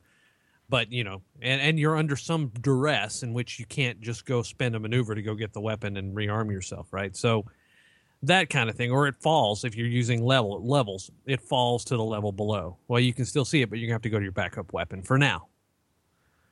Those are the types of things. Yeah, you get your weapon back, but you have to improvise during that specific encounter. And I kind of like that idea, especially for high level. This guy sounds like a high level character, right? So he's not going to be reliant completely on this one Uber Saber that he's got, right? What was it, a great vibro axe or something? Great vibro sword. Okay, great vibro sword. So he's got to have something else. I mean, when I was melee badass with my Wookiee, I had a vibro axe, but guess what? I had vibro knuckles, and I had some other things too that I could use in case I lost my vibro axe. Because as a player, you have to anticipate that sort of stuff. But just as a GM, do it in a way that is thematic and explain it and tell the story like it happened. Not rockfall if everyone dies, nothing like that. And don't make it as a part of like well, you could actually. You know what? If he rolls, let's say he rolls a despair. Well, you take a swing and all of a sudden, you don't see a cable that or whatever, and you make contact with it and it's sheared out of your hands. That's plausible to me. You lose your weapon. Here's another thing. He invested all this time and character energy and XP into this massive melee combination. Don't deny him that either. Give him situations where he becomes the monster that just eats the opposition. Make him feel good about his purchases, about his character choices. And when you do hit him with things like this, ways to disarming him, everything that Dave was just saying, he won't feel as targeted. He has his moments of cool, but he also has his challenges. That's important too. Yeah, you're absolutely right, dude. Because if you go into every single challenge feeling like, oh, how am I going to lose my weapon this time? No. Yeah. Like that's what Chris did with my melee badass, right? He put me in an arena where my little Wookiee guy was the star of the show for about 10 minutes. And that was really cool. That satiated you for 3 sessions. It satiated me for like 3 years. It was, but there's moments like that. Now, I wanted to finish this up. I want to talk about the one thing you guys haven't discussed and dismissed out of hand as being wrong to do. And in many cases, I would agree with you. And this would be sundering the weapon. Okay. Now, we haven't talked about it too much in this show before, but sundering works very uniquely in this system. Okay. Mm-hmm. If you have a weapon with a sunder quality and you take a sunder action to attack another player's weapon and you do that, okay, or you generate enough advantage to do so, you don't just destroy the weapon. It doesn't work that way. There's 3 levels of damage. Okay? And this is talked about in the books, but the first level is basically, I think it gives you a setback die. It's like the weapon's damaged, okay? So the weapon took a hit, took some damage, so now whenever your badass is using it, he's suffering a setback die every time he uses it until he gets it repaired. Right. The second level is like more damage. Okay, and then it's like, I think it's like either 2 setback die or an auto upgrade on the I think it's an auto upgrade on the difficulty or an increase in the difficulty. Okay, every time he uses the weapon to attack until he gets it repaired. The third level is weapon breakage. The weapon cannot be used until you get it repaired. But that's the thing; it's not like it's destroyed forever. Even if you get to that third level, it just means the weapon's gone for that encounter. You just got to get it repaired. And if this truly is a droid, I've got to believe he's got some mechanics in up his chassis. You know what I mean?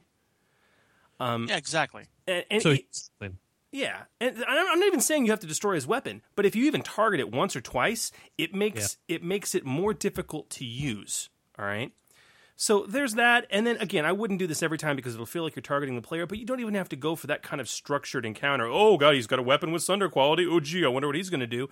You have these wonderful things called threat and despair, and you decide how they're spent. All right, and if this player rolls a despair, guess what? that weapon goes flying out of his hands. And that's not shenanigans. It's not GM manipulation. It's not railroading. It's part of the narrative dice system. Yep. Right. So how you choose to enact that despair and that threat will go a long way towards you mitigating this powerful player. But again, to echo the wise words of Dave and Phil, don't overuse it. Give the player their moment to shine. Just hit them up with the appropriate tactics in terms of use of threat and despair, the appropriate strategy when it comes to hitting them with characters that go for disarm or sunder actions, and encounter structure. Like, as was also said, you know what? This guy, if he's facing a ranged foe at elevation, his sword is worth about squat. And squat and 2 credits will get you a bag of Hut Crisps, and that's what it comes down to. So I something else that just came to mind is, and you could use this very effectively. Have somebody steal the weapon. Make it a quest. Make it a part of the yes. That's exactly what I'm talking about. And then you've got some players fill back that like to split the party, and he go off, trying to find his weapon and all that jazz. That would be kind of fun. When you take a weapon away from a character and you make the session about getting the weapon back, you are screwing the character over at the same time you are giving them the limelight. Yeah, exactly. And that is masterful GMing, my friend. So, excellent suggestions, guys. Excellent suggestions. Okay, so our last question tonight, very good one, similar vein, from longtime D20 Radio alum, OG, and my good friend, Rikoshi. Hey guys, this is Rikoshi, and I'm calling in with a little bit of a question. I've been running an Edge of the Empire campaign for a little over a year now, and at this point we've actually just finished the first major story arc, taken out the first major BBEG, although now at this point my characters have roughly 600 post-creation XP on their characters. And while it's not impossible yet for me to meaningfully challenge them, I'm starting to become concerned at how much longer I can have this particular set of PCs go before they're just so powerful that, nothing would realistically fit, for an Edge of the Empire campaign anymore. So I'm wondering if you had any advice on when to start sort of dialing things back, either on, how much XP do I continue to give them, or, when we sort of just, put these characters away and roll up Age of Rebellion or Force and Destiny. Interested to hear your guys' thoughts on that as far as, campaign longevity goes. And thanks. But, I probably won't listen. Thanks. I probably won't listen to the Order 66 podcast. What a phenomenal question that was. Wow. How often are you playing if in a year your PCs have earned 600 XP? You're playing every other week or a little bit faster with 4-hour sessions at 5 hours a session. Okay. Oh, yeah, I'll give you that. Yeah. And I know Rikoshi. His sessions ain't lasting 4 hours. 6-8 hours easy. Yeah. I mean, if you go for Jay Little's suggestion of 5x, because the book says, roughly, hey, go for your 20 XP, per session. Well, that's assuming it's a 4-hour session, right? So if you go if you break that down to 5 XP an hour, and you're awarding 30 or more XP for an 8-hour session, then you're 30 to 40, then you're going to get there. It'll happen. 12 sessions. That's what it'll take. 12 to 14 sessions. Whew. That's a tough one. Okay. Well, here's the thing, Rikoshi. As far as challenging them goes, that's one of the beauties of this system. Your average squad of 5 stormtroopers is going to be just as deadly to your level 60 character, level 600 XP characters as the ones who are just coming out of the gate. Yeah, but okay, now obviously, Kevin's a very experienced GM, right? Sure. I don't know if you guys do you remember last year he for the Kickstarter campaign he wrote One Man's Trash, right? Mm-hmm. Which was a phenomenal module. He's a good writer. He's a hell of a GM. So I know he knows how to challenge his players, but he's at this point like I'm starting to They're starting to mow through things a bit easily, even for my tastes, right? True. I think it's easy. I agree with you. I think it's possibly easy to challenge him challenge your players in the system. You know, I mean, you can always up the difficulty of your threats. That's always, doable, right? But the real heart of his question for me is, when do you hang up the spurs, man? Yeah, that's true. When is it time? I mean, like, look, for Saga Edition, we had a formula, level 20.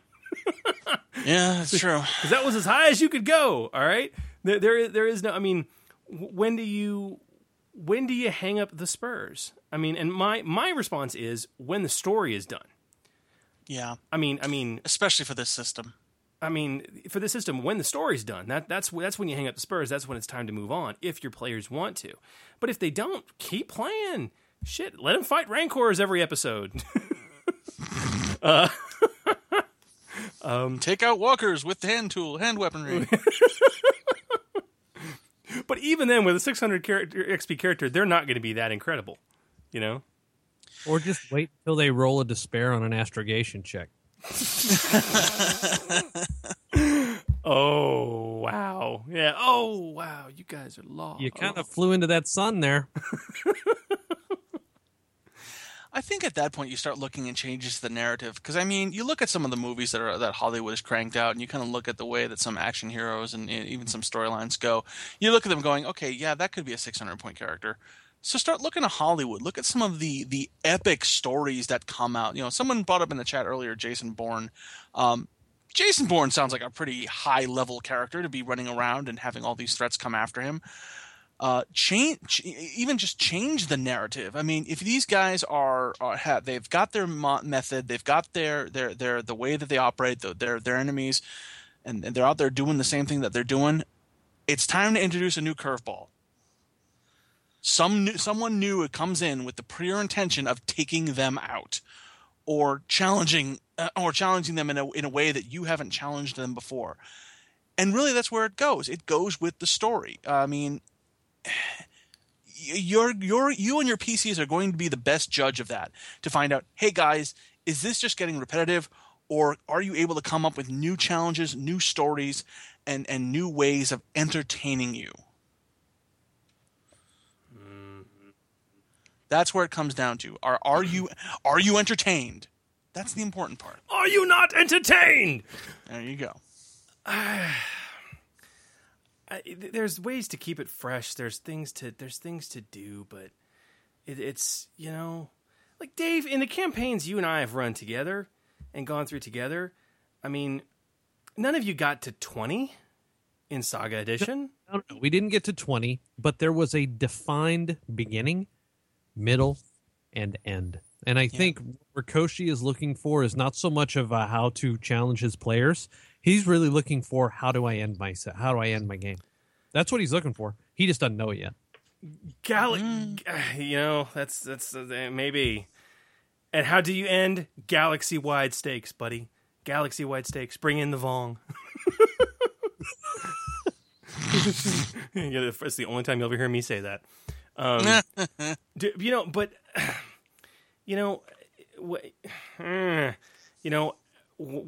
do you end, and when your players are no longer entertained? How do you guys feel? There was a good suggestion in chat that I think Dugan's SF had, that was, if they're ready to move on, retire the characters and make those characters the NPC villains of the next story. Whoa! Like as the players have gotten them to, with all their abilities intact and everything else. Then they become the squad that's out to track down and kill. Yeah. If they still have obligation, leave it. Oh, guess what? Your new group, this obligation's in play, and that's why you're tracking these people down or whatever. Wow, that would be so. And they'd know exactly how big badasses they are. And then the GM will totally screw with them, because then at the end of that campaign, when they finally get to that ultimate encounter, and or maybe even the penultimates when they're getting close to it, and they're like, all right, and they have these abilities that they're not used to, and Kevin's like, oh, what? It's not like they stopped advancing. I bumped them up.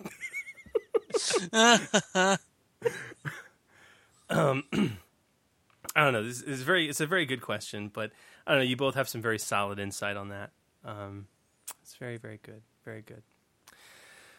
Oh, excellent questions. Obviously, guys, we have even more calling questions we're going to be getting to next week, but we want more. Of course, head to the D20 Radio hotline at 262-D20-RADIO, 262-320-7234, and get us those questions. Or email us, GM Chris, GM Dave, or GM Phil at D20Radio.com. Head to the forums, D20Radio.com/forums, and post your mind. Keep them dice rolling. Aww. Oh wait, sorry, I'm out of practice. I don't know when to say that anymore. That's okay. It's okay. I'm just happy to hear you say it. It's a good thing. Very good show. Thank you for those who've been waiting patiently for the Thief. We're glad we finally got around to it. Eager to know what you think of the build-off. The poll will be up in, honestly, just about an hour from the sound of my voice for those who are listening live, and so you'll be able to post up which you prefer and tell us why. Next episode will be in 2 weeks' time, and that is, oh gosh, calendar, hard, rough, what, the 5th? Yes. Okay, the 5th. The 5th of November, and we already have confirmed we will have Mr. Andy Fisher, the Fish himself, back on the podcast to get into a detailed Q&A discussion of the Age of Rebellion core rulebook. Now that it has had, so it begins. It begins. We've had it in players' hands for months now, and they've been building up the questions. You guys can find threads over on our forums at d20radio.com/forums to post your questions for Andy about the minutia of the book. It's going to be one of those episodes, so get ready for it. And I may or may not join you on time, as that night I will actually be at Keith Cappell's house in Chicago. Oh my! Yep. Why? Oh wait, or is this post show discussion? Or should we talk about this post show? We can do post show. Yeah, we can okay. do post. All right. I have a little bit of time. Okay. All right. Okay. So, Gamer Nation, thank you very much. Guys, it was great to podcast with the three of you again. The three of us? Yeah. Well, yeah, there's the guy in my head, too, with a little voice. Oh, okay. Yeah, the three of us. That's what I meant to say, you jackwagon. It's the guy in your head. He tells you to do bad things to yourself. Thank you, Salad Fingers. Wow. Oh, gosh. We will see you in 2 weeks, Gamer Nation. This is GM Chris wishing you peace, love, and good gaming. And to keep them dice rolling. And may the dice be with you.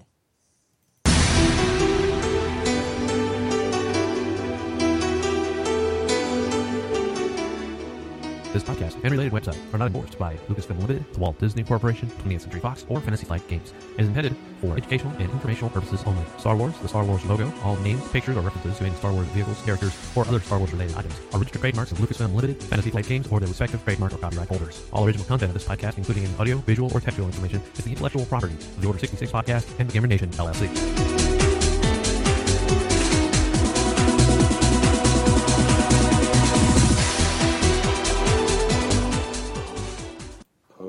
Show?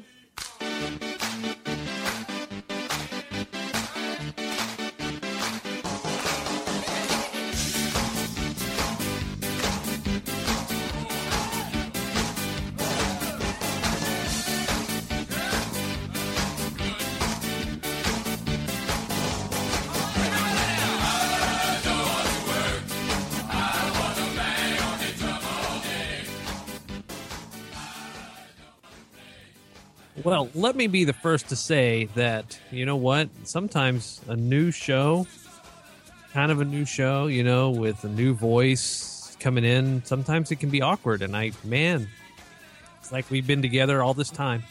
That was fun, man. Yeah, this is real fun. Good episode, guys. Thank you. Okay, so elaborate, dude. Why are you going to be at Keith Cappell's house in Chi-Town? Believe it or not, he lives like 3 blocks away from the Dice Dojo, which is this giant game store in Chicago. That's the best name for a game store I've ever heard. Yes. And basically, as crazy as it is, I am going to a regional Dice Masters tournament that's being held there at the Dice Dojo in October. So you qualified at the tournament in Texas? I finished 5th. Dude! Yeah, how about that? Bravo! How about that? So I'm going to Chicago, and I'm going to try and I think that the final's going to be they're speculating that the final's going to be in Origins, but I don't know. But I'm trying to get my seat to the Nationals.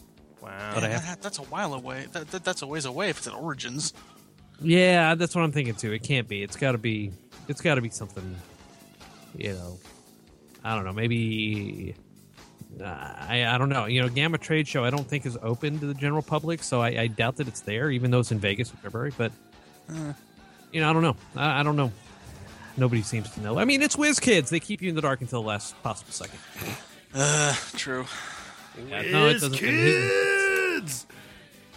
Yeah, but he's under a deadline anyway. And it just it made some sense. I figured I was going, so I am totally invited myself too, which is really hilarious. But that's funny. It's Chicago, man. Besides, it'll be fun. So, did you guys have another one of your alternate universe sessions since our last show? No. Ooh, I thought you were supposed to. We were. Oh. Brev had to cancel. Brev canceled.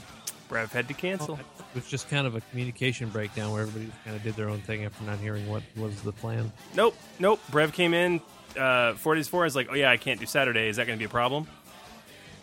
And I'm like, well, Friday night is suck, for several reasons. And I was booked Sunday. So it was like, no.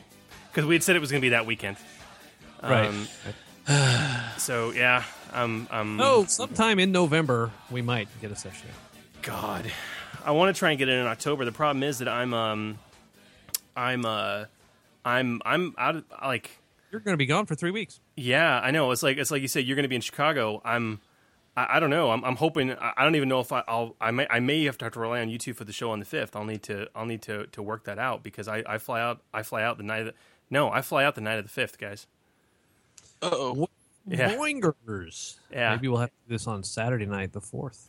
That may would you be available for that, Dave? Yeah.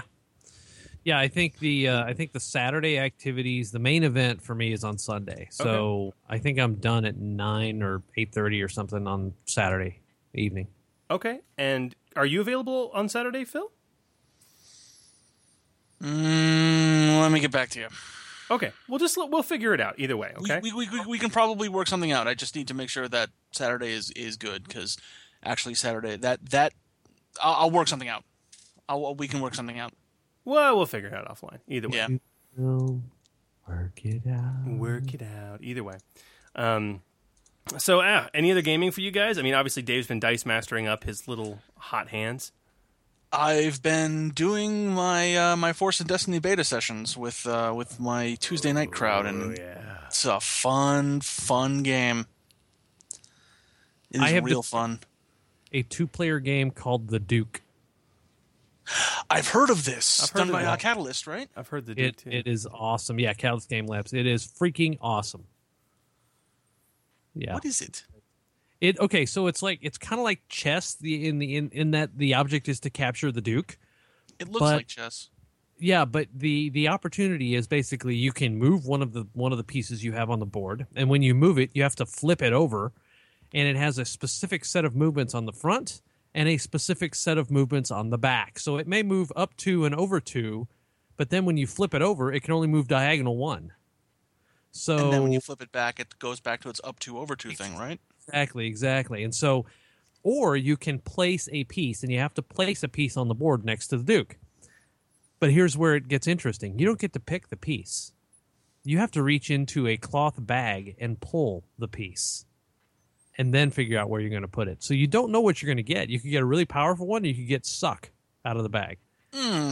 Got to work with it, and basically, and then you can put barriers in the field and things like that to make it more interesting. And the game winds up being a tactical strategy game of moving your pieces around to where eventually you can capture an opponent's piece and then trap the Duke. And it. Oh man, I played it at Dallas Games Marathon, and we just kept playing it. And we would try different combinations. We put the flags in play, for capture the flag, and then there's a dragon that kills everybody. So It's like they're people wont to do. hating Dragon. Yeah, exactly. So, but it's a really fun little 2-player game that it doesn't last any more than about 10 minutes, and you're on to the next one. So I mean, I really liked it. I mean, so I've been gravitating toward these 2-player games lately, like that and Star Realms and Summoner Wars. So Star Realms is great, man. I got introduced to that at Gen Con. Donnie Bain introduced me to that. I'm like, that is the tightest, quickest deck builder I've ever played. Yeah, it's really, really cool. So, I mean, that's... Dude. Yeah, I thought it was awesome. But, dude. And then, of course, Dice Master's been taking up a lot of my time, too. So I'm joining the population of 2011, and I got a copy of Skyrim. I'm not a ginormous, like, typically I'm not a huge ginormous fan of the open world games. Like Grand Theft Auto, stuff like that. It's like it's too much. Just tell me what to do. Fallout 3. Yeah, well, okay, but I love Fallout 3. I loved it. I put almost 200 hours into Fallout 3. But that was an exception for me, and it was just because of the world it was in. I wanted to see everything and experience everything. Sure. Every conversation I would have with a random, radiation mutated cockroach was worth it for me. I haven't talked to you yet. What do you have to say? What do you have to say? Oh, that's clever. Oh, look. Former technology that's been ramshackled, constructed into something unique and unintended for what it was originally used for. I find that entertaining. That's. But yeah, so I'm starting to play Skyrim, and I have a problem that I haven't experienced really since my MMO days when I used to play City of Heroes. And that was, I keep restarting the dang game. I was like, gee, I wonder what this build would be like. Oh no! Let me try this. Coffee Man. You remember Coffee Man? Did you ever join the Champions of Breakfast, Dave? Heisman. No, I never joined the. I think I was kind of petering out on the game at that point before the Champions of Breakfast came out. Phil? Did you ever play City of Heroes? It was Rancheros. Of course I did. Virtue server. Okay, you were Virtue as well. That's right. Yes. I've told you about Coffee Man and the Champions of Breakfast.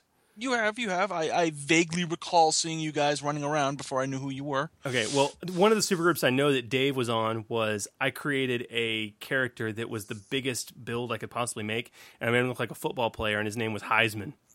Yes. And he was a tank, and so we created the Paragon State University supergroup, and it was this football team. And I forget who you were, Dave. Were you like the bench warmer? No. I was a radiation controller, and I was Mean Joe Green. That's right. That's right. And it was like just looked like a guy in a football uniform, but he had these green glowing eyes, and he was a rad. Yeah, it was. That was. You remember Rad was a nasty combo. Yeah, it was. Austin was like our teller guy at the bank, and he made a guy dressed in a suit, and he was Coach James. It was Coach James. It was like he looked like a coach, had like a ball cap and sunglasses and the suit, and he was a controller. All right, and then we had the bench warmer, who was a fire blaster. We had another dude who was like an ice tank, and he was called like the fridge, and it was. Did you have a martial artist called the Kicker? God. No, I don't think so. We had a guy who he saw us hanging out, and he comes running up, and his name was Right Tackle. Yeah, we were posing for pictures underneath Atlas, and he was like, oh my God! And just as we're about to leave, he comes running up with this newly created character called Right Tackle. He's like, I want in. We're like, okay. The other supergroup I know that Dave, you and I got into, we made together was BUM, the acronym of BUM. It was the Brotherhood of Unemployed Men. Because I made this character, and I'm trying to remember what he was called. It was Vagrant Justice. That was his name. Vagrant Justice. Oh, you were Hobo Justice. That was it. I was Hobo Justice, and I made this dude look like a hobo. And like I didn't do quests. I got this dude to level 40 without taking any personal quest storylines. All I would do is mooch off other people. So if somebody needed a group, I'd be like, I'll join, and I would get the XP. I got influence, which was the currency of the game, by panhandling. I just sat under Atlas and was like, spare change, and I rattled my cup. And people thought it was hilarious, and they would give me 10,000, 100,000, a million influence at a time. It was awesome. And so I was a katana scrapper called the Vagrant Blade. You were the Vagrant Blade, and I was Hobo Justice. That's right. Oh, that's awesome. Dude, we had some fun with that. Yeah. It was so great. That ain't right. One thing that we talked about in the pre-show. Yeah. And you told me to bring it up in the post-show, so I wanted to bring it up again. I wanted to bring this up in announcements, and I forgot about it, man. No, it's okay. It's okay. We'll bring it up now. So one of the awesome things that occasionally happens being a member of the 501st Legion is that moment of cool, that moment of bringing that smile and bringing that experience to someone who just appreciates it on a level that you can't comprehend until you're actually there in a moment. And I need to shout out to my garrison, the New England Garrison, specifically my commanding officer, Mike Bronco, who was contacted about a month or two ago by a caregiver for a guy named Peter Allen, who lives in Rhode Island. And she contacted us because she wanted to invite us to Peter Allen's birthday party that year. She was a caregiver for Peter Allen, who unfortunately is suffering from ALS, Lou Gehrig's disease, and anyone who's paid any attention to the media knows how big ALS is right now. It's good that it's on everyone's radar, and it's everything that's good that's come out of this Ice Bucket Challenge. But he was interested about this. Okay, cool. You want us? We don't normally do birthday parties or anything like that. I'm just kind of curious, how did he know about us? And is he just interested in Star Wars? And she replied to saying, "Oh no, he's really interested in the 501st. He was actually making a costume to join you guys, but his ALS kicked in, and unfortunately, he wasn't able to finish it." So Mike asked a few more questions and went, "Hey, that's awesome. But what was he trying to make?" He was trying to make a TIE Fighter pilot outfit.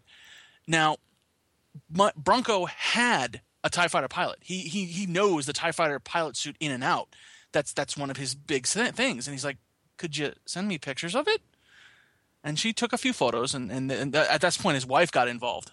And they sent him a couple photos, and he's like, "This is almost done." He was 90% done. This will not stand. So he asked them if they would be willing to give us the suit so that the garrison could finish it. And then as a special exemption, because he obviously can't, he's basically bedridden with ALS. He can't possibly get into this suit.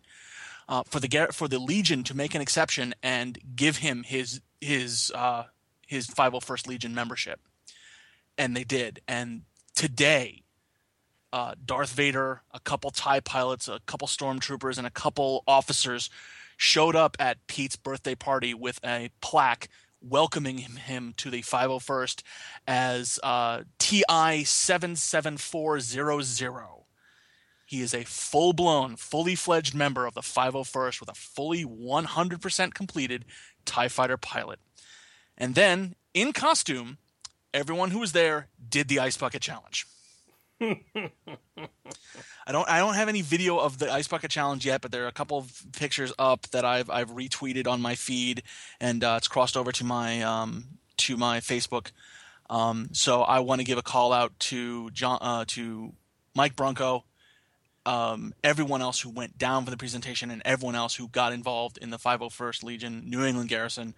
You guys did me way proud. Unfortunately, it was just too far for me to go today to participate, but you guys did an amazing job. So, big props out to my boys. That's why we do what we do. That warms my cockles in my heart. That is way, way cool, man. That is so awesome. And that Peter Allen got it. He wanted to join us. And we couldn't say no. We big props to Mike Bronco for making it happen. He finished him off, and he's a full-blown member now. Full-blown. All the rights and privileges. That's the kind of thing that should make like some kind of local news or something, because it has. It's in the paper. That's if anyone is able to see my feed, there's a link to at least the local paper, and it's being kind of like petitioned out to local, possibly a local news station. I don't know, but definitely the papers in the area are aware of it, and they tell the story. That's so freaking brilliant. That's awesome. Yeah. Good on my guys. Yeah, guys up there in that New England garrison. What's that? I was like, good on you. Thank you. All those guys. That's good stuff, man. Well, guys, I'm about to turn into a pumpkin. I got to call it. Same. I got to All call right. it. Good heads. Good night, Gamer Nation. And good luck. What he said.